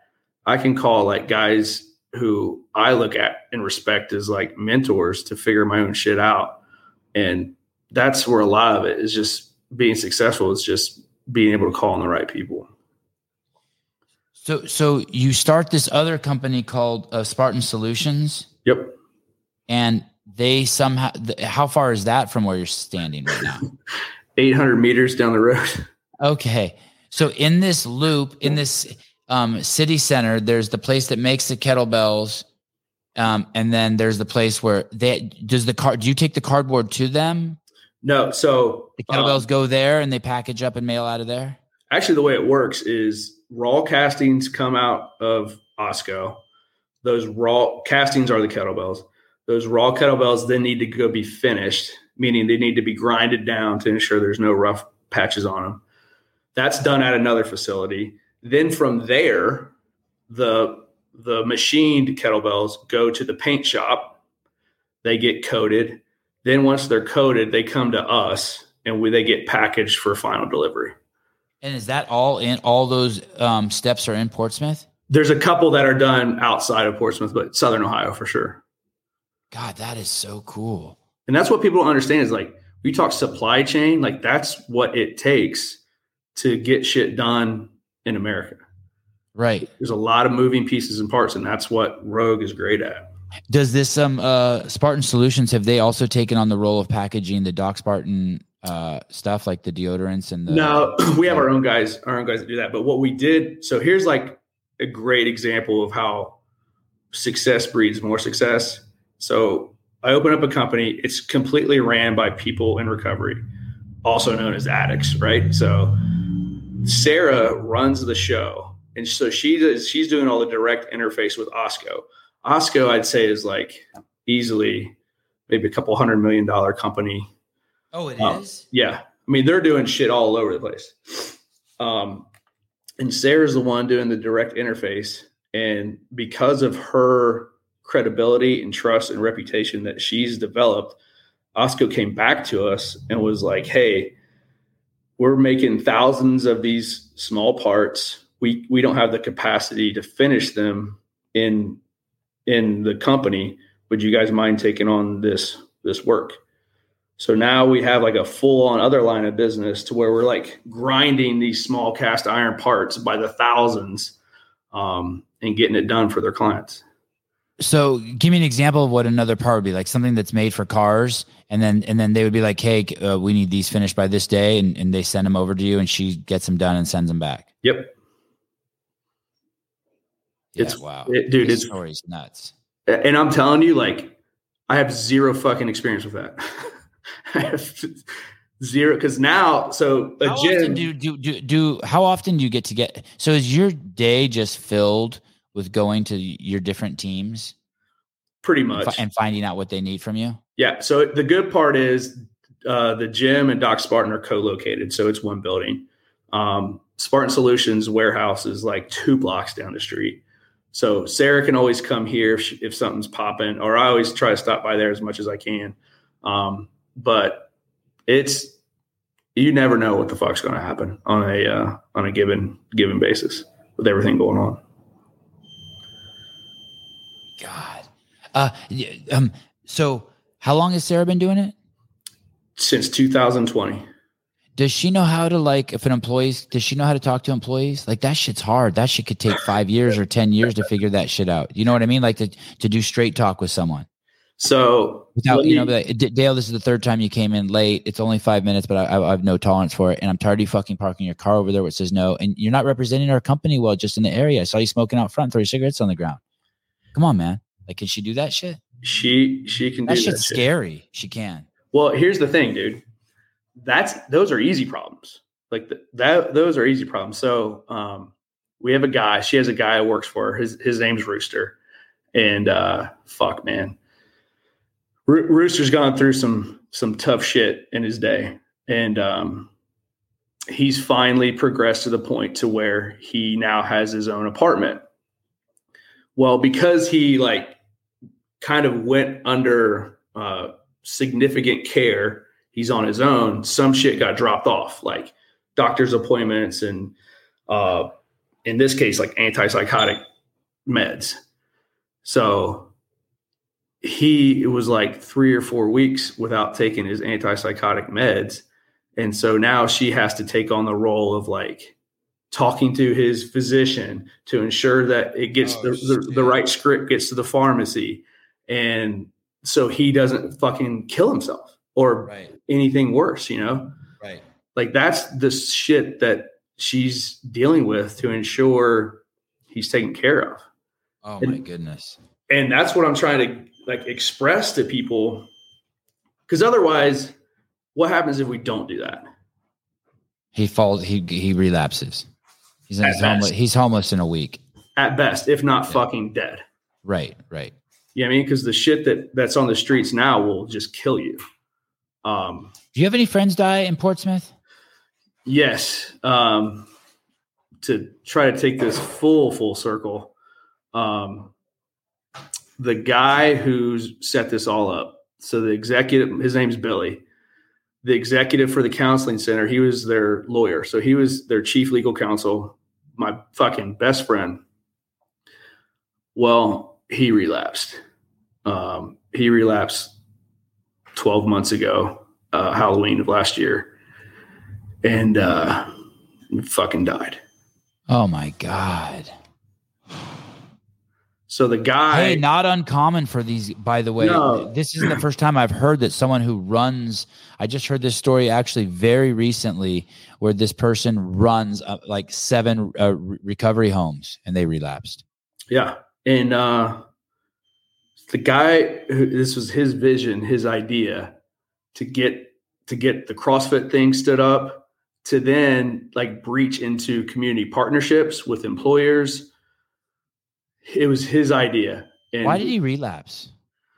Basically he got fired from the counseling center. Probably because I couldn't pinpoint it, but he got fired and it was his fault. And so it goes back to, he had no identity now. He was a part of a unit. Self-esteem fell, turned back to whatever drugs he was doing. And he started to isolate. What drug what killed him?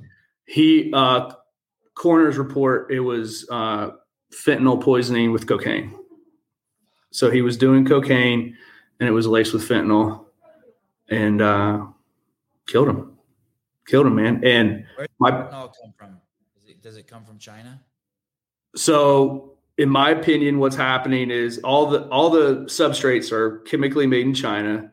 They're shipped over to Mexico. The cartels put them together, and then they come across the border. Because if you look, like, this is what people don't understand. Like, if you look at a packet of sugar, right, like that size of what we're dealing with, that amount of sugar that's in there, if that was fentanyl, that can kill 2,000 people. That's the minuscule microscopic amount that can kill people. Like, that's what you're dealing with.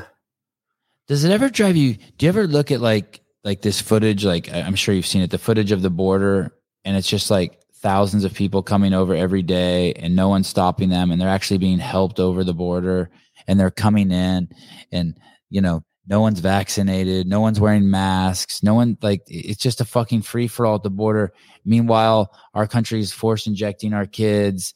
It's like making people wear masks, shutting down small businesses. Do you ever just want to just, how do you deal with this big picture? How do you process what the fuck we're seeing? Well, it's worse than that. So, and that there's people at their top that are allowing this, that are basically they're all codependents. The whole COVID pandemic was a codependent for bad lifestyle choices. Was codependency. Well, here's what happened with people in recovery. When you get fucking shut down, you have no access to your treatment. Did you have to shut your gym down? So we shut our gym down in the height of it. Ohio was actually pretty common sense. Why do you have to follow rules in Dukes of Hazzard land? I mean, you really are in BFE, aren't you? Well, I'll tell you what ended up happening was we shut down because honestly, like, no one knew what the fuck was happening, right? So you didn't want to exacerbate the problem. Well, then it was like 5 weeks into it, it was just like, this makes no fucking sense. Like, we're doing worse by not allowing people here. So I was basically like, fuck it. We're going to open up and just kind of did it like tongue in cheek. Like, we're not having workouts. We're having meetings. If you're a member and you want to come here and have a meeting, we'll do it. Right. And sure as shit, man, like day one that I kind of put it out there that we were going to do it. There's a poor lady from the health department. She just came in here and she was like, well, I bet you know why I'm here. And I just tried to play it like super, like, oh no, what's going on? Want to join? So she goes, we just can't let you. And here's how we fucked up. We fucked up by telling people, you should have told them not park in the fucking parking lot. Like that. Right. That's how we fucked it up. Got to park down the road. Yeah. Like, come on, guys. Like, this is not your first, like, illegal. It's like sitting over your girlfriend's house. So anyway, she goes, we can't let you open up. And I was like, well, what can you let us do? I try to like throw it back on her. Yeah, I like that. And she's like, well, how about this? How about we let you guys work out in the parking lot? Oh. And I was like, oh, fuck. Like, that's common. Like, that's a compromise. That's a common sense compromise. We were the only county in Ohio that had outdoor workout permission for a month before the governor lifted the restriction. So every gym inside of the county got to tell their members they could work out outside because it was a local authority kind of thing. Yeah. And then I'll do you one better. So that lady comes in here. She lets us do it. Like 2 days later, I get a call from a Columbus number. And it was like from the state capitol. And I was like, oh, fuck, here we go. And this lady's like, hey, we want you to be on the governor's committee to reopen gyms. Oh, wow. I was like, what are you, do you know like what you're, she's like, yeah, we want you to be on the committee to reopen gyms. Because we want like you, basically she's like, we want you to represent smaller gyms who aren't like Globo gyms and won't have, and so we try to push for common sense rules of like that little gyms shouldn't have to follow that big gyms do kind of thing. So yeah. And did you take the role? Yeah, fuck yeah, I took the role. And that's why like we were only shut down for 2 months, I believe. And then when gyms were allowed to be open, like it was basically like just clean your shit when you come in, clean your shit when you leave. That was the only rules. Speaking of roles, the affiliate, you were let me get the right word right. I'm sure you don't even know what the word is. It's changed so many fucking. Well, I can tell you what it is now. You were the affiliate leader job at CrossFit, field team representative, and I know that they've worded it. And I'm sorry for ambushing you with this. I know that they worded it that they weren't renewing your contracts, but basically that's a friendly way of saying 16 people were just fired a few days ago from CrossFit Inc. And they were the field team representatives for the United States of America. Yeah. I mean, yes, we started off, it was Dave's idea for this role during his brief tenure as the CEO. And do you know who was tasked with starting that program? Who Dave tasked with starting the program? As far as I know, Danielle, she's the one that reached out to us. No. Oh, no shit. You're talking to him. Yeah. Oh. And it was, and I put Matt Bishel and Tyson Oldroyd in charge of it. Okay. Do you know who Tyson is? I know. I fucking love Tyson. Yeah. Yeah. Great dude. Great. They're both great guys. Anyway. Okay. I don't think Danielle had, I'm trying to think when Danielle came in. I think when we started, I don't remember. I think it went from Tyson and Matt, then it got transferred to Jimmy Letchford. And I think Danielle took it over after the company was sold. Yeah. But anyway, that makes sense. Yeah. That's what, okay. But yeah, so we were affiliate reps, and then we became CrossFit ambassadors was the term after the games. And then, they just told us yesterday that they're not renewing the contract or not yesterday, like 3 days ago. Yeah. No, they told us last week. Sorry. Last week, but very recently. Yeah. Okay. And why did they do you have any idea why? Were you doing a shitty job? Were you like out driving around in the using the CrossFit gas card and filling up your card? Why were all you guys let go? I'm not above doing that, but I just honestly think they're wanting to go a different direction with it. Maybe do something other different. It just honestly, from a business standpoint, this is my opinion. It really makes no sense for us to be there when they hired 4 to 6 reps to be like the full-time job. We were always part-time. Right. And I think I saw a post, Gary Gaines made a post that showed like this other team that was simultaneously working alongside your team. Did any of those dudes get fired? No. So that's the new team. You guys were replaced with a smaller team. Yes. That's under Austin and not under Danielle. Right. But we were at the games. We all got, we were all under Austin at the games. Okay. So they transfer you all under Austin, but then the ones that were eventually let go were all the ones who had originally worked with Danielle. It's super convoluted. Some of the original reps got jobs as the full-time reps. Oh, okay. Does that make sense? So that's why it's not that cut and dry. No. Yeah. It's not cut and dry at all. But either way, a shit ton of 16 people got let go is what I heard. I don't know if it's 16. I think it's less than that. It's whoever the ambassadors were that didn't become the full-time reps. Part of me thinks that they should just ditch all those dudes, everyone, and invest that money into making media. Like that affiliate commercial I made, that cost 87 cents to make. Yeah, and that was what I mean. And so, like, you could make a video every single day for the affiliates instead of having affiliate reps. And if I was an affiliate, I'd want that. Like, I'd get rid of all those dudes. Save the money. Yeah, I could see that case.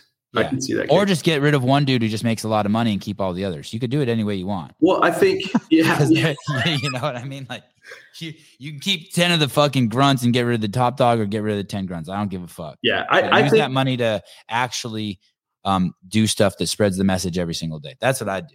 Yeah. I mean, I think there's a big improvement for media production and content.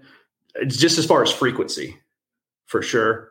I do think affiliate owners like to have somebody they can talk to that kind of straddles that line of HQ / I'm your bro affiliate owner. Sure. I think there's value in that as well. I think there's value in, like, when I say these young guys, because I'm old as fuck, but if you're a relatively new affiliate owner, there's big time value in finding a mentor, like somebody to tell you not to. I don't think that mentor should work at CrossFit Inc. though. That's a good point. Yeah. Here's the thing. I hear what you're saying. I just think that the truth is, like, if you're hungry, I can hold your hand and you'll feel better. But if I leave you and go pick food for you, you'll feel worse, but there's more chance you'll be successful and survive because I'm out picking food for you.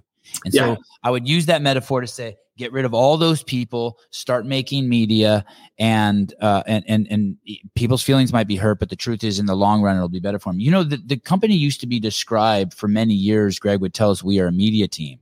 Mm-hmm. Or we're a media company. We're a media company. We're a media company. And we had 4 primary teams. We had media, games, training, and affiliates. Now there is no media. Truly there is no media department. There's basically just like a fucking copy machine and a couple cameras. I mean, just to be completely honest. And it's called a marketing team. And so they outsource everything. And it's just, the whole thing has changed. I'm having trouble reconciling it in my own head because they fucking need a media team. They will not be successful doing outside marketing for CrossFit Inc. They will not. These are and I want to propose one more thing to you while I'm on my high horse. I love it. There's water called Perrier, and it's a fucking French brand or whatever the fuck it is, and that's why we like it. There's Evian, and I don't know where that water comes from, but that's why we like it. And there's Gucci, and it's from Italy, and that's why we like it. Those brands aren't trying to be like other, like if I found out that was a fucking Icelandic brand, I would fucking Gucci, I would like it less. And in the furry jackets they make in Iceland, I love those. I don't need them to be inclusive of people fucking in India. I don't want, if I find out they're manufacturing those in India, I'm bummed. CrossFit, it's a fucking American brand. It is a fucking American brand. Embrace it. The Hero Wads are all going to be American military guys. It's okay. Yeah, and we shouldn't apologize for that. No, and people should love it. If you're fucking in the Ecuadorian army, you don't get a fucking Hero Wad because half your fucking army works for the fucking cartel, and it's not an American brand. Start your own shit. Start Cartel Fit because that shit would be cool too. But they're going to fuck this thing up if they don't fucking start getting back to their base. Like, look, you found like this whole story on accident. I didn't like script this out in my head. This whole story is about a mill guy with a successful fucking affiliate who was looking for something and CrossFit saved his life. It's the full circle. If you're in the United States military, you want to go to the United States military, you should be doing CrossFit if you want to be the best soldier possible because currently it's the best thing for GPP known on the planet. And then afterwards, when you get out, if you need a community and a place to heal and a place to be around good people and a place to stay fit and stay out of trouble, come back to CrossFit. And then maybe if you're capable, you'll start a CrossFit gym that turns into a kettlebell manufacturing company that turns into cardboard box. And it's like, it's so obvious what the story is. This is a fucking American company. America is Chinese is an ethnicity. Armenian is an ethnicity. These countries are also their own ethnicities. That's not what's going on in here in America. America is a way of life. It's a mindset. It's a philosophy. It's an ideal. Yeah.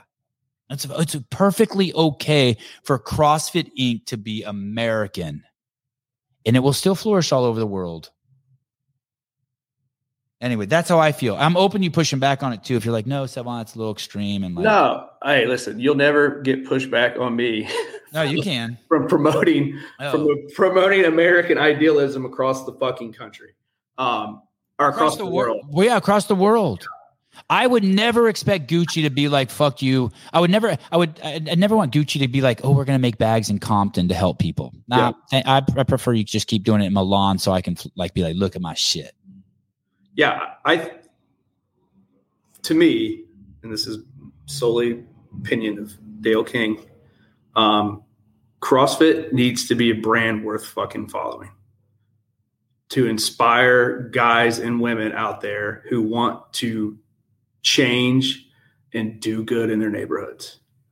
And to do that, you have to be willing to sharpen your blade to cut through bullshit, to inspire those people who want to raise that fucking flag and do good. And I mean, I'm unapologetically loyal and faithful to Greg for what he's given me. And when I signed paperwork to be an affiliate, I expected nothing from CrossFit other than to use the name. Can you tell me how you met him? So we met on a Zoom during COVID. Yeah. Oh, I'm sure I was on that call too. You were. I don't know. Wow. Yep. You were. Yep. And then how did you take he was sitting down with 20 or 30 affiliates every day. How did you then, because now you guys are friends. Yeah. Now he talks about you. Now he talks about you like you're a friend, which is fucking wild to begin with. But, yeah. How did that happen? What happened to the next level? Did he call you after, or you called him, or? So the very first Zoom, this is what was been recounted to me afterwards, is, there was me and another guy named Josh Honeycutt that were on the same Zoom together. And yeah, incredible guy. Josh is from Detroit. Incredible guy. And one of my fucking good friends. Who was also just laid off. Yeah. And Greg was like, I don't know what I'm going to do with the rest of these meetings, but I know I want to have follow-on meetings with Josh and Dale. And so then we did another Zoom call where he was just basically like, I want to hear more about your guys' stories is really what it was like. And then he gave me his phone number during that Zoom call. And then, dude, like it was the month later, the whole sale went down. So I had his number and I was like, fuck, man, like this guy's going to jump off a fucking bridge. Like I'm concerned about his well-being. Oh, Greg's, you were concerned because he lost his baby. Yeah. So I just, this is what I was thinking, so I just started hammering texting him. I was like, hey man, you okay? How can I help? Like what's going on? And we just always reach out to him. And then, this is a great Greg story. So November of 21, last year, November of 21, Greg reaches out and he's like, hey, I'm going to be in Columbus. I'm going to visit an affiliate. Would you want to come up? And I was like, fuck yeah, I'm coming up. So he flies his private jet. And come get you. No, not me, because he thought I just live right next door, And so they're going down, flying from wherever, and then he has the jet rerouted to Detroit at the last minute to pick up Josh. Oh, that's awesome. That's awesome. And you got to understand, I talk to Josh once in a while too. I don't know if I just forgot that story or. Dude, and so you got to understand too, so Josh and I we're HQ employees at this point. Yeah. This is November. Like Greg's. Yeah. It's a little sketchy. You could lose your job seeing to hang out with Greg, hanging out with the big bad racist. So, and Josh and I were both there, but we didn't tell each other that we were going to be there because I didn't want to tell anybody. I was like, fuck, if they find out. Yeah. I get scared for the employees, like when they show up to like one of his talks and shit. I'm like, oh fuck. Yeah. Should I crop you out of this photo? So then they show up and Josh gets out of the SUV. He's like, motherfucker, what are you doing here? And so and that's how Josh and I are.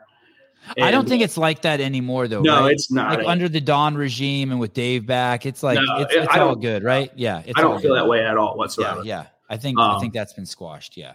And so met Greg in real life, face to face. Then he was always, he had me come out a couple times and the whole thing. So yeah, I've been to a couple parties in San Diego with you.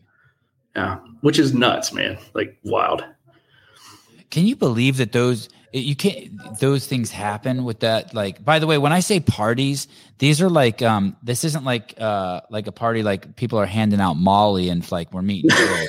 This is like Stanford PhD MDs speaking to the group, former heads of state, fucking, the smartest of the smart people coming out to talk about science. What is science? It's nuts. People ask me like, what goes on? Like, what are you doing? I'm just like, I can't even give you an adequate description of the brain power that is involved in that room. And like what I'm doing there to begin with. But yeah, dude, I'm excited to see where, what takes shape and where it goes from here. But if anyone wants to dig into one of the most fascinating men ever who was at this party, his name's Roger Gimbel. Gimbel or Kimball? Kimball. Is it a skateboard dude or? No. This is the guy who's like, this is probably the greatest living art critic. Today. And he looks like an art critic. Yeah. But part scientist, part philosopher, this Roger, he's at the new Roger Kimball. God, why do I always want to call him Gimbal? Maybe because cameras use gimbals. Yeah. Started reading one of this guy's books. This guy is fascinating.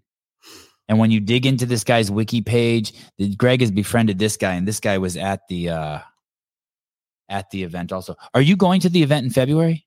Yeah, I'm planning to. Yeah. Oh, that's awesome. We get to hang out again. Yeah. At this point, I'm just like, let me know. I'll be there. So basically, what happened is just when Greg sold the company, you reached out to him to make sure he was okay because you knew how traumatic this must have been for him. Something that he's invested his entire life into for 20 years and then, or 30 years, and then he had to sell it. Yeah. I was just really empathetic of you. That's really because it was hard as shit for him. And yet I bet you very few people thought to reach out to him. Well, I just was projecting how I would feel. Yeah. You know what I mean? Like if fucking all my identity and everything I sold and was gone and it wasn't under the best circumstances and fucking people were turning their back on me left and right, it would hit me to my core, It's crazy how people turn their back on people over stuff that like, it's so sad. Even to this day, I read comments and it's stuff like that. No one ever says specifically what's wrong. Everyone's just always like, I don't want to know Dale King is a nice guy. I'll decide if he's a nice guy. Tell me about the time you saw him pull over his car and help a bird across the street that was injured. And then I'll tell you whether he was a nice guy or not. And no one ever says anything about him. If you were to talk about the specifics of who Greg Glassman is, you'd think he's the fucking savior. But instead, people just say the people who are negative towards him, they can't say anything specific. It so bums me out. Yeah. So bums me out how it's lazy. It's so lazy. Or just like, what's your problem with him? What happened? He slapped your mom? Like, what did he do? Right. I don't know, man. That whole he's not nice to my mom. I'll decide if he's nice to your mom or not. Tell me what he fucking did. Right. Because you don't know. Man, and he's really rich now. he's really and he's very happy. Yeah. The happiest I've ever seen him, most relaxed I've ever seen him. Yeah. And then just like, on a random Sunday, we're strolling through his fucking olive tree orchard. Yeah. That was wild for me. Yeah, man, but I was just like, he created the thing that has given me joy, happiness, and fulfillment in my life. Yeah, me too. And I'll never fucking forget that. And to me, it's that simple. I don't get the other side of it, but why do you still stay a CrossFit affiliate? Because I'm loyal to the brand, and I'm loyal to what Greg created. Yeah. And honestly, I have a real fucking problem with people who don't do that. Like meaning people who own a CrossFit gym but they don't pay their affiliate fees. Yeah. Yeah. And I just don't understand that. Like, I don't see how, and I guess you can really tell a lot about somebody if they do that. It's like, it shouldn't be a money thing. It's like 2-3 members that will take care of that for the course of the year. It's where the integrity piece comes in, right? Like integrity, I would use it synonymously with honesty, but like, just be honest. Like, or you could call your gym I Stole CrossFit. But other than that, you're basically using the methodology and you're not paying your membership fee. Yeah. And explain to me how that this is what I'm saying. Like, fuck it. I had a real issue with trying to get people to come back to CrossFit who wanted to resign their affiliation. Okay. It's like, was that one of your jobs when you were to call the gyms that had left? It wasn't a job per se, but it was just like, if it was something that needed to be done in order to save affiliates. And the part of me was just like, if they don't want to fucking raise the flag, we don't want them. It's that simple. Well, that's what Greg would have said for sure. Greg's like, I'm not begging anyone to come back. Fuck you. Well, and that's a terrible fucking business decision. You know what I mean? What is just to say, fuck you, I'm not going to beg you to come back. Right. But I'll tell you what, you'll be a hell of a lot. Maybe it adds brand value, No, but what I'm saying is, like, on paper, if you're now a private equity company that owns the new thing, you got to go and get everybody because it's going to help pay the bills. But this thing is so unique and so weird. We can't try to go get everybody because we have, like, the weak buffalo need to be culled from the herd every now and then in order for the herd to be stronger. And you can only find out who's going to ride with you when you're at your absolute worst sometimes. And hey, another interesting thing too is there's two, like you're looking to see what you can give back to your community, and there's other people who are seeing what they can take from their community. And so those people, like, why would you beg those people who are takers to stay? Yeah. Yeah. Well, and so Craig, and I don't want to throw Craig Howard under the bus, but Craig and I talk about He throws himself under the bus enough. Let's do it. Craig and I talk about this a lot. It's like, there's some members you don't want in your gym, and you should never, like, when they leave, you should understand that it's a part of their journey and you don't want them back because they're going to bring the total energy down. Right. They poison the well. Yeah. By virtue of them being there. Right. And so let's not cater to them. You want the member, when they walk in there and someone's peed on the toilet seat, they wipe it with at best, they wipe it with the toilet paper. At worst, they don't do any, or in the middle ground, they don't do anything. And at worst, they come out and they yell across the gym, "There's pee on the toilet seat always at this gym. Doesn't anyone clean this bathroom?" Right. And you're like, dude. Yeah. Yeah. Yeah. And we can't, that's what I'm saying. I guess, like, I wish we were very focused on what we're doing and who we want to attract. Because, like, and I'll get on my high horse now. It's like, we're fucking wasting time. There's 107,000 people that die a year from fucking drug overdose. In the U.S.? In the U.S. per year. It's the number one leading cause of death in age 18 to 45. Oh, my God. Is it mostly dudes, too? I couldn't tell you the sex breakdown. Damn. But That's nuts. It's the fucking number one leading cause of death in age 18 to 45. We also happen to have a very fucking great answer to that fucking problem in CrossFit. And we need more affiliates who want to take on that mission and want to go help and get fucking paid for it, because that's how they'll sustainably do it.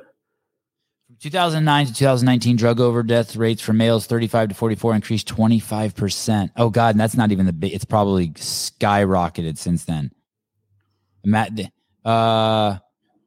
Drug overdose death among males aged 15 years and over were highest for those aged. God. It's 100, like last stats were 107,000 people a year. So that's when people are in their strongest. That's your strongest age. 18 to 45 is when you're just a savage. And now, like, let me unveil some more conspiratorial theory. Please. Where we get fentanyl from? Our friends in China. And it's killing the military age male bracket. We're rotting from inside. Oh. Did you see when I had Dale Saran on? Yes.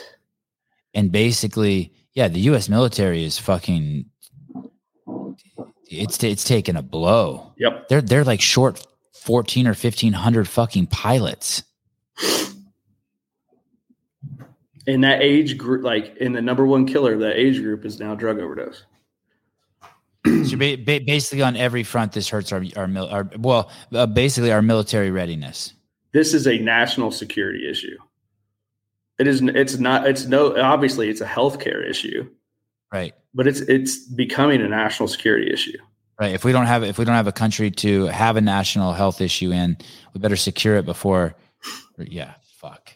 There's a hierarchy, a sequence of events that have to happen in the right priority for everything to exist. Right. Yeah. And so, like, is it scary? Do you get scared thinking about it? I don't. I will go down and spend some time, and I just have to pull myself out of that rabbit hole to realize I can do what I can do. And I'm not. It's not a matter of like. And this is one thing Greg told me.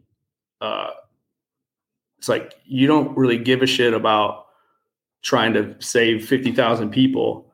Just make an impact for 5. Right.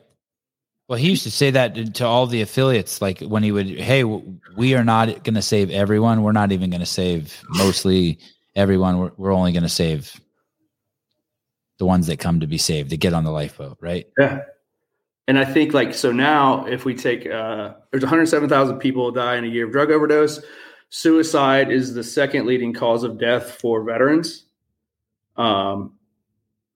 So we are in the midst of just this storm of fucking annihilation that could be fixed with community and CrossFit. Yeah. And closing our border. Yeah. By the way, that's what makes us a country, people. For anyone who thinks it's smart, that we're not a country within it. Like, why don't we just abandon the whole idea of being a country? I 100% agree. Obviously, the border's a joke, but we got to take care of what's inside of our border as well. Right. Of course. And that's because it's real easy. It's a real political thing to say secure the border. I agree. I don't mean it like that either. I just mean to stop the drugs from coming in. Yeah, 100%. Yeah, I'm not worried. I'm truly not worried about the people. By the way, I'm worried about what the people are bringing, the shit that comes with them. Yeah. I love immigrants. Fuck, I love cheap labor. My dad came here and was cheap labor for many years for people. My whole family came over here as immigrants. I was cheap labor. I used to work $4.25 an hour. Wasn't even an immigrant. Everyone should work for cheap at some point in your life. Do your part. Take your internship. Yeah. No, man. But I don't know. I don't even know where I was going with that, but it's just frustrating. Well, it's the business you're in now. You're in the business of saving people's lives now, specifically focused on addiction. And I think we could just. Well, it's not even the business you're in. It's a byproduct of what you do. You help people. And so those are people who get helped. And then they turn around and help other people. Yeah. You know what I'm saying? And I think, how do you get paid for it? When you say you get paid for it, like if I'm an affiliate and I'm listening to this and I'm like, ooh, I want to do what he's doing. Here's exactly what you do. Within your town, there has to be a counseling or addiction treatment center somewhere or close by. So what you do is you go immediately reach out to the executives on that squad. Even better is hopefully one of those employees works out at your gym. Right. If not, do the reach out and say, hey, CrossFit can be an incredible force multiplier for somebody's recovery. I would love to show you how we do that. And then you just give a month free membership to all the executives on the squad. You get them involved. You get them to see the magic for their first hand. You don't charge them anything because you can never explain the value of CrossFit without experiencing it. And you need the decision makers on board that are going to be the ones that approve this down the road. Right. So you give them a free month membership, and you just say it's completely trial. If you guys don't think it'll work, and if you don't like it, you didn't pay for it, and I'm not out anything other than my time. Right. Once they fall in love with it, because they inevitably will, you then say, hey, I would love to do CrossFit classes for your clients in your facility. There's 2 ways we can do that. We can do it at your facility if you have a gym. If not, we can give you off class hours for you to bring your folks here, and I'll charge you a flat rate of X, whatever that is, and we'll start with 1 class a day, 5 days a week, and we'll let it grow from there. How many people are in rehab at any one time in the United States? Oh, shit, man. There's a stat on that? How many gyms are there in the United States, CrossFit gyms? 3,000, 4,000? I don't know. 2,500?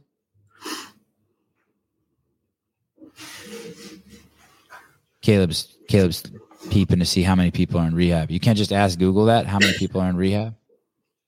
And here's why. It's like, so insurance pays for treatment, right? So even if like here, like no one can afford private insurance, so they're on Medicaid. So their services are being reimbursed by Medicaid. And so why can't a CrossFit class, 1 hour of a CrossFit class, be the same thing?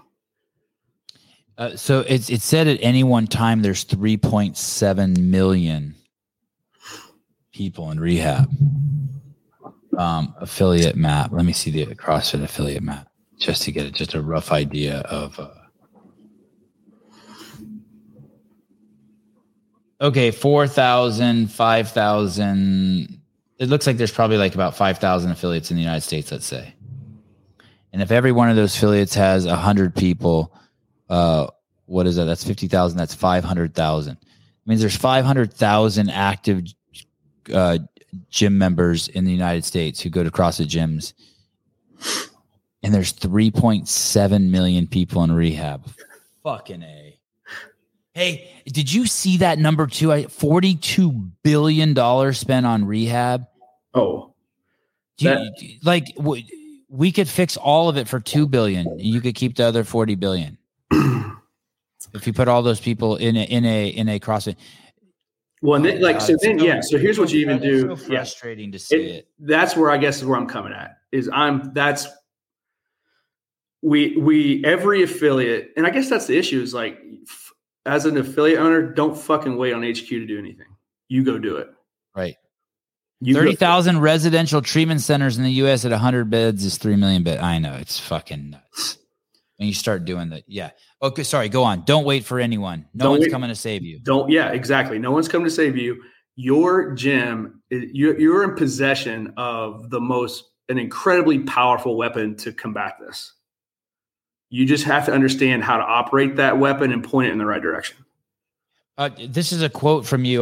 Well, it's not a direct quote. I'm paraphrasing. You said in your TED Talk, nobody is coming to help you, but you do have the power to change people from tax-paying liability to tax-paying asset.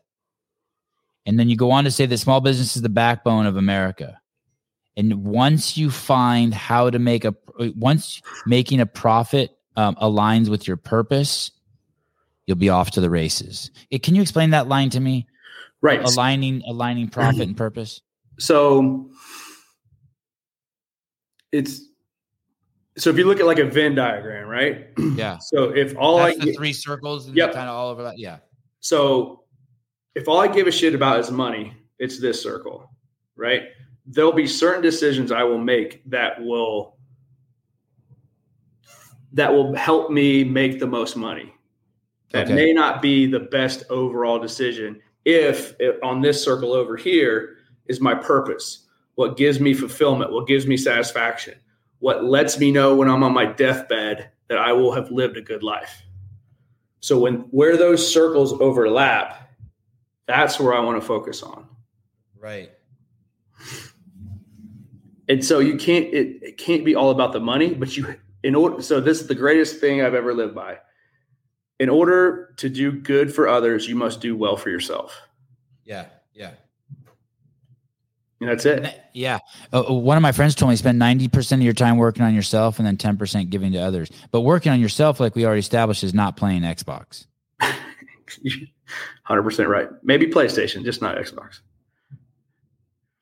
But so here's an example of that, right? So at the packaging company, if all I gave a shit about was them working 80 hours and not allowing for flexible work schedule, for the recovery to come first, to go work out, to do this, to go do that, on a profit sheet, that's going to be a liability. But it makes me feel better that I'm going to play a role in their life that 5 years from now, they're going to be like, because of that place, I was able to get helped out. Right. That's where finding the sweet spot of purpose and profit align. But go ahead. Sorry. Would you say you stumbled on your purpose on accident? Oh, fucking 100%. I am the definition of an accidental entrepreneur. There's no way I would have planned this out. We hired people that weren't in recovery beforehand, and it was great. We were making money, la la la. But this is the purpose.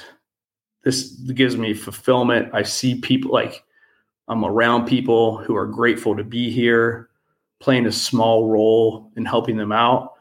I feel good, man. It makes me feel good. Sorry, when I come away from a mic, you can barely hear me. Sorry. No, you're good. Can you hear me okay now, Damien? Sorry. And feeling good's important. So you're getting stimulated in every way because your company's growing, which is always exciting. It's kind of like this podcast. It's like every day there's something new. Mm-hmm. You know what I mean? It's like, holy shit. And then you're also stimulated because you're helping people. And then also you can put food on your table. Mm-hmm. And I tell you what,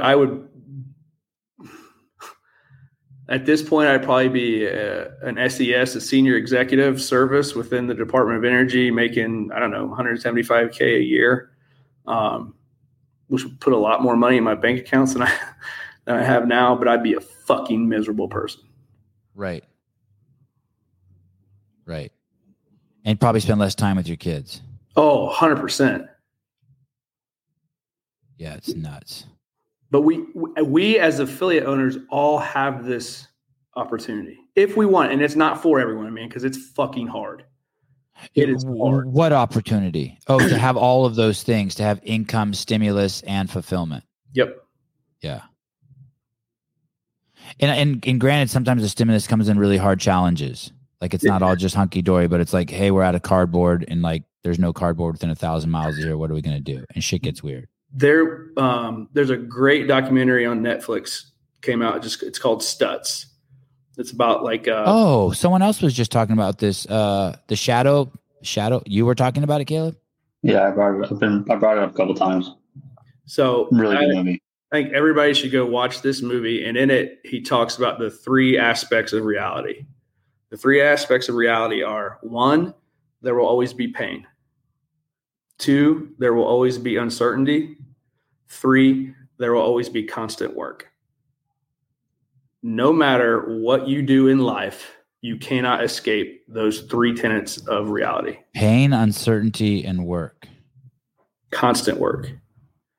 So you have a very finite time on this earth, so you might as well make your life's work pointed in that direction. What's that stand for, Stutz? It's the name. Last name. Yeah. That's the movie you told Caleb where Jonah Hill's getting like his fucking brain worked on by the shrink. Yep.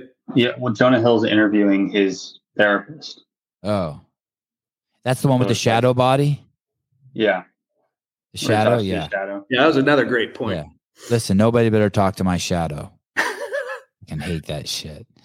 I told this story where I was at the beach.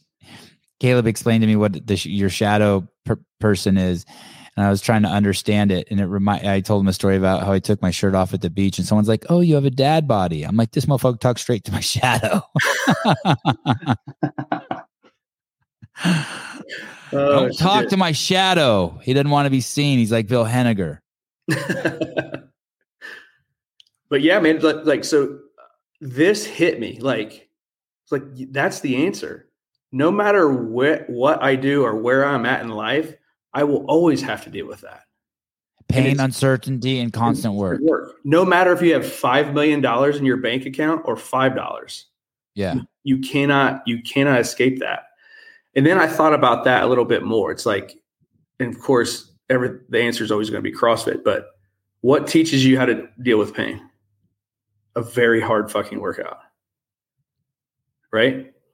So you can't, if you cannot escape pain, you better be trained in pain. Right. And how to deal with it.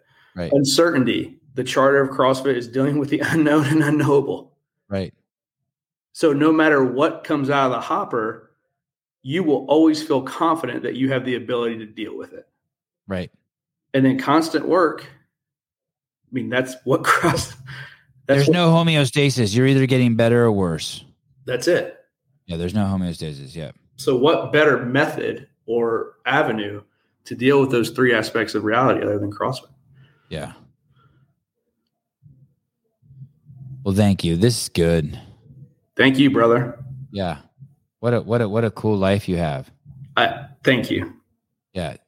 It's awesome. It's no fucking Caleb, but you know what I mean? It's Caleb's part of equity. It's great. Yeah. I always tell Caleb's part of an equity program. Every day is the same. Everything's the same. He was telling me how basically it doesn't matter how good the food is or how bad it is. You eat the same 7 things every week. I'm like, oh my God. On repeat. This dude has a list of shit he wants to eat when he gets home. I've been there. What's wrong with him, Dale? You're gonna have to send him to Portsmouth after this. Hey man, you'll have a prime spot here, bud. Anytime you want. Anyone ever sleep in the gym? Yeah. Yeah. Like you've had some people like shit's getting crazy. Like no, not that crazy. More from they'll ask me what the code is, so they don't have to drive home on a Saturday night. Oh, okay. Hey, what is the deal with all the addicts around? So like when you have parties, is there alcohol there or no? That's a great question, man. We actually just had our Christmas staff party on Saturday. And it's something that we're always very cognizant of. Yeah. And before everybody started working here, like I've got a kegerator and there's always, beer in the fridge. Yeah. And I was like, oh shit, what's the protocol here? So I just asked my buddy and he was like, hey man, as long as you're just not smoking crack in front of me, like I can handle you drinking a beer. But that shit is all a slippery slope. For sure. A younger Sevan, I would have told the people, fuck you, suck it up. But now the 50-year-old me, like imagine if your kid was an addict and he was recovered. You wouldn't want him working at a place where fucking everyone's sitting around throwing back beers. Yeah. And then when we, I love a good beer. So what we decided is just like, we went to an axe throwing place. Yeah. And it was like BYOB. And everybody had a great time for like an hour and a half. And then they just kind of know like, okay, it's those of us who haven't hit recovery yet. Right. Yeah. And but we talk about it and that's because that's the only way you can deal with it. So, because the last thing, like, we don't want to make anybody feel uncomfortable. I mean, that's the bottom line. Based around their addiction. Right. We'll make you feel uncomfortable working out and talking some shit to you. Based around your addiction, we'll try to make it smooth for you. Yeah, for sure. I guess I'll see you in February. Looking forward to it, man. Yeah, can't wait to it. Thanks for your time. I know this went really long today. Dude, fucking thank you for having me on, brother. Yeah, anytime. Anytime. Caleb, my friend, I just did this to see Caleb for 3 hours. That's all. That's did you send him that sweatshirt? Yeah. Well, he bought it, dude. Oh, awesome. I had to. It's a dope hoodie. And then I got the hat too. The rehab gym has all their shit branded like Coors. Kind of dope. We're bipolar. They sent me a bunch of the Doc Spartan stuff too. So I've been passing around to like everybody I work with, and they just use it up. It's awesome. Good. Thank you, brother. They really appreciated it. So thank you for sending all that out to us. Before we go, I'm going to. Oh, there it is. There it is. Paper Street Coffee. Their cold brew. Paper Street Coffee. Very nice. Oh, how are you with, can people reach out to you if they want to know more? I would love that. Okay.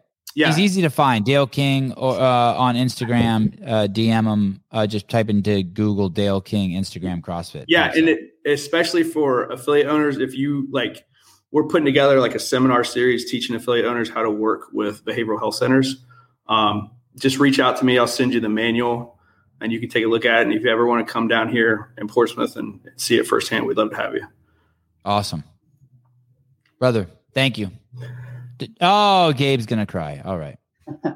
Love you guys. Bye. Ciao. Thank you. Love you, brother.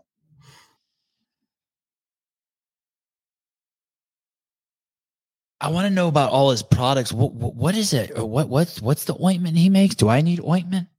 I don't think I need ointment. It's like this. It's almost so it's like a deodorant stick, but it's like I have all my limbs. I don't have any prosthetics. Where would I put that? I use it for like my blisters. Like when I get when I have tears on my hands and stuff, I'll pop it and then I'll cover it in the ointment. Or like when my hands get really dry, because my hands have been getting really dry lately. Yeah, my knuckles crack sometimes. Yeah. I use it anything that's dry, or apparently you can use it on like tattoos and stuff after you've gotten them. Like instead of using Aquaphor, you can just take the stick and lather it on there, and it's supposed to keep it protected and moist and shit. What's it feel like? Is it like Vaseline? Not as viscous. It's kind of like it's kind of more like a lotion. I feel like it smells really good. It eventually rubs in. Mm-hmm. Would you put it on your lips as chapstick? You probably could, but you haven't. It's for chafing. I don't know if I can't remember if I've ever chafed in my life. I'm not sure I even know what chafing is. I guess sometimes you can use it on rips, cuts, scrapes, scars, burns, rashes, tattoos, and more. Yeah, works really well. He has a bunch of other stuff too. He's got like ball powder and mustache. Ball powder. Ball powder, yeah. It's like baking powder. It's like baby powder. Yeah. Sunscreen too. Did you hear that? What was it? I hear someone crying. It's probably Ari. Breaks my heart. All right. Fuck, that flew by. He's so easy to talk to. He's such a nice guy. Do you like having the mill guys on, or are you like, fuck, I talk to the mill No, guys it's really all cool. day. Okay. I like talking to him. I met him at Mac and Syndicate when he was doing that affiliate stuff. Yeah. And he was just automatically so nice to me. We just sat next to each other. I had no idea who he was. And like immediately he's like, "Hi, my name's Dale." Excuse me. I was like, holy shit, he's a really nice guy.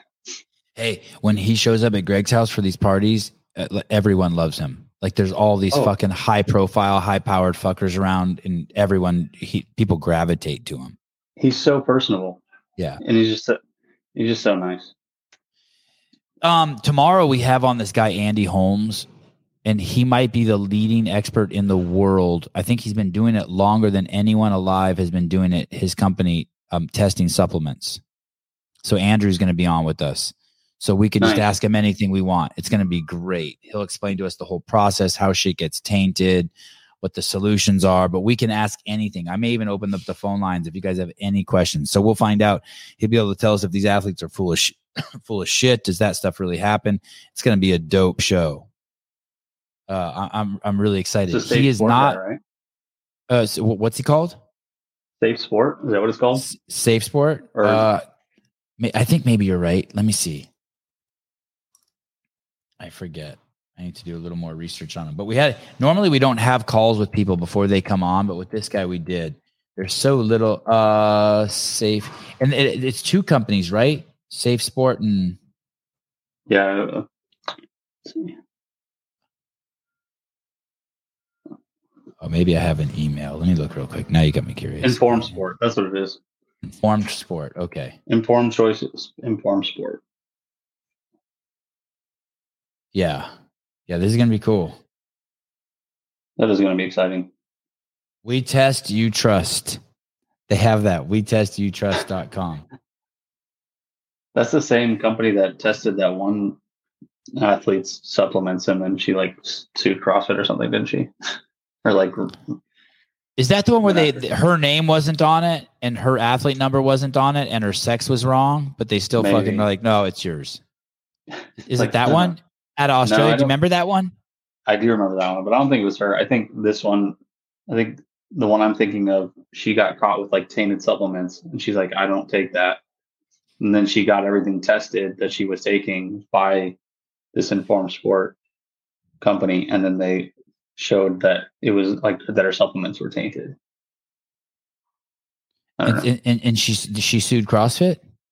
I don't know if she sued him. I shouldn't say that, but I think she like tried to appeal what was going on. God, I'm so glad I don't have to worry about that. That must. Do I need ointment? Yeah, that's. Do I need ointment? I don't know if I need ointment. I don't think I need ointment. If you guys ever watching the show and you're like, Sevan needs some ointment, just let me know. You probably use it on your hair, maybe. No, my hair produces its own ointment. Looking a little dry today.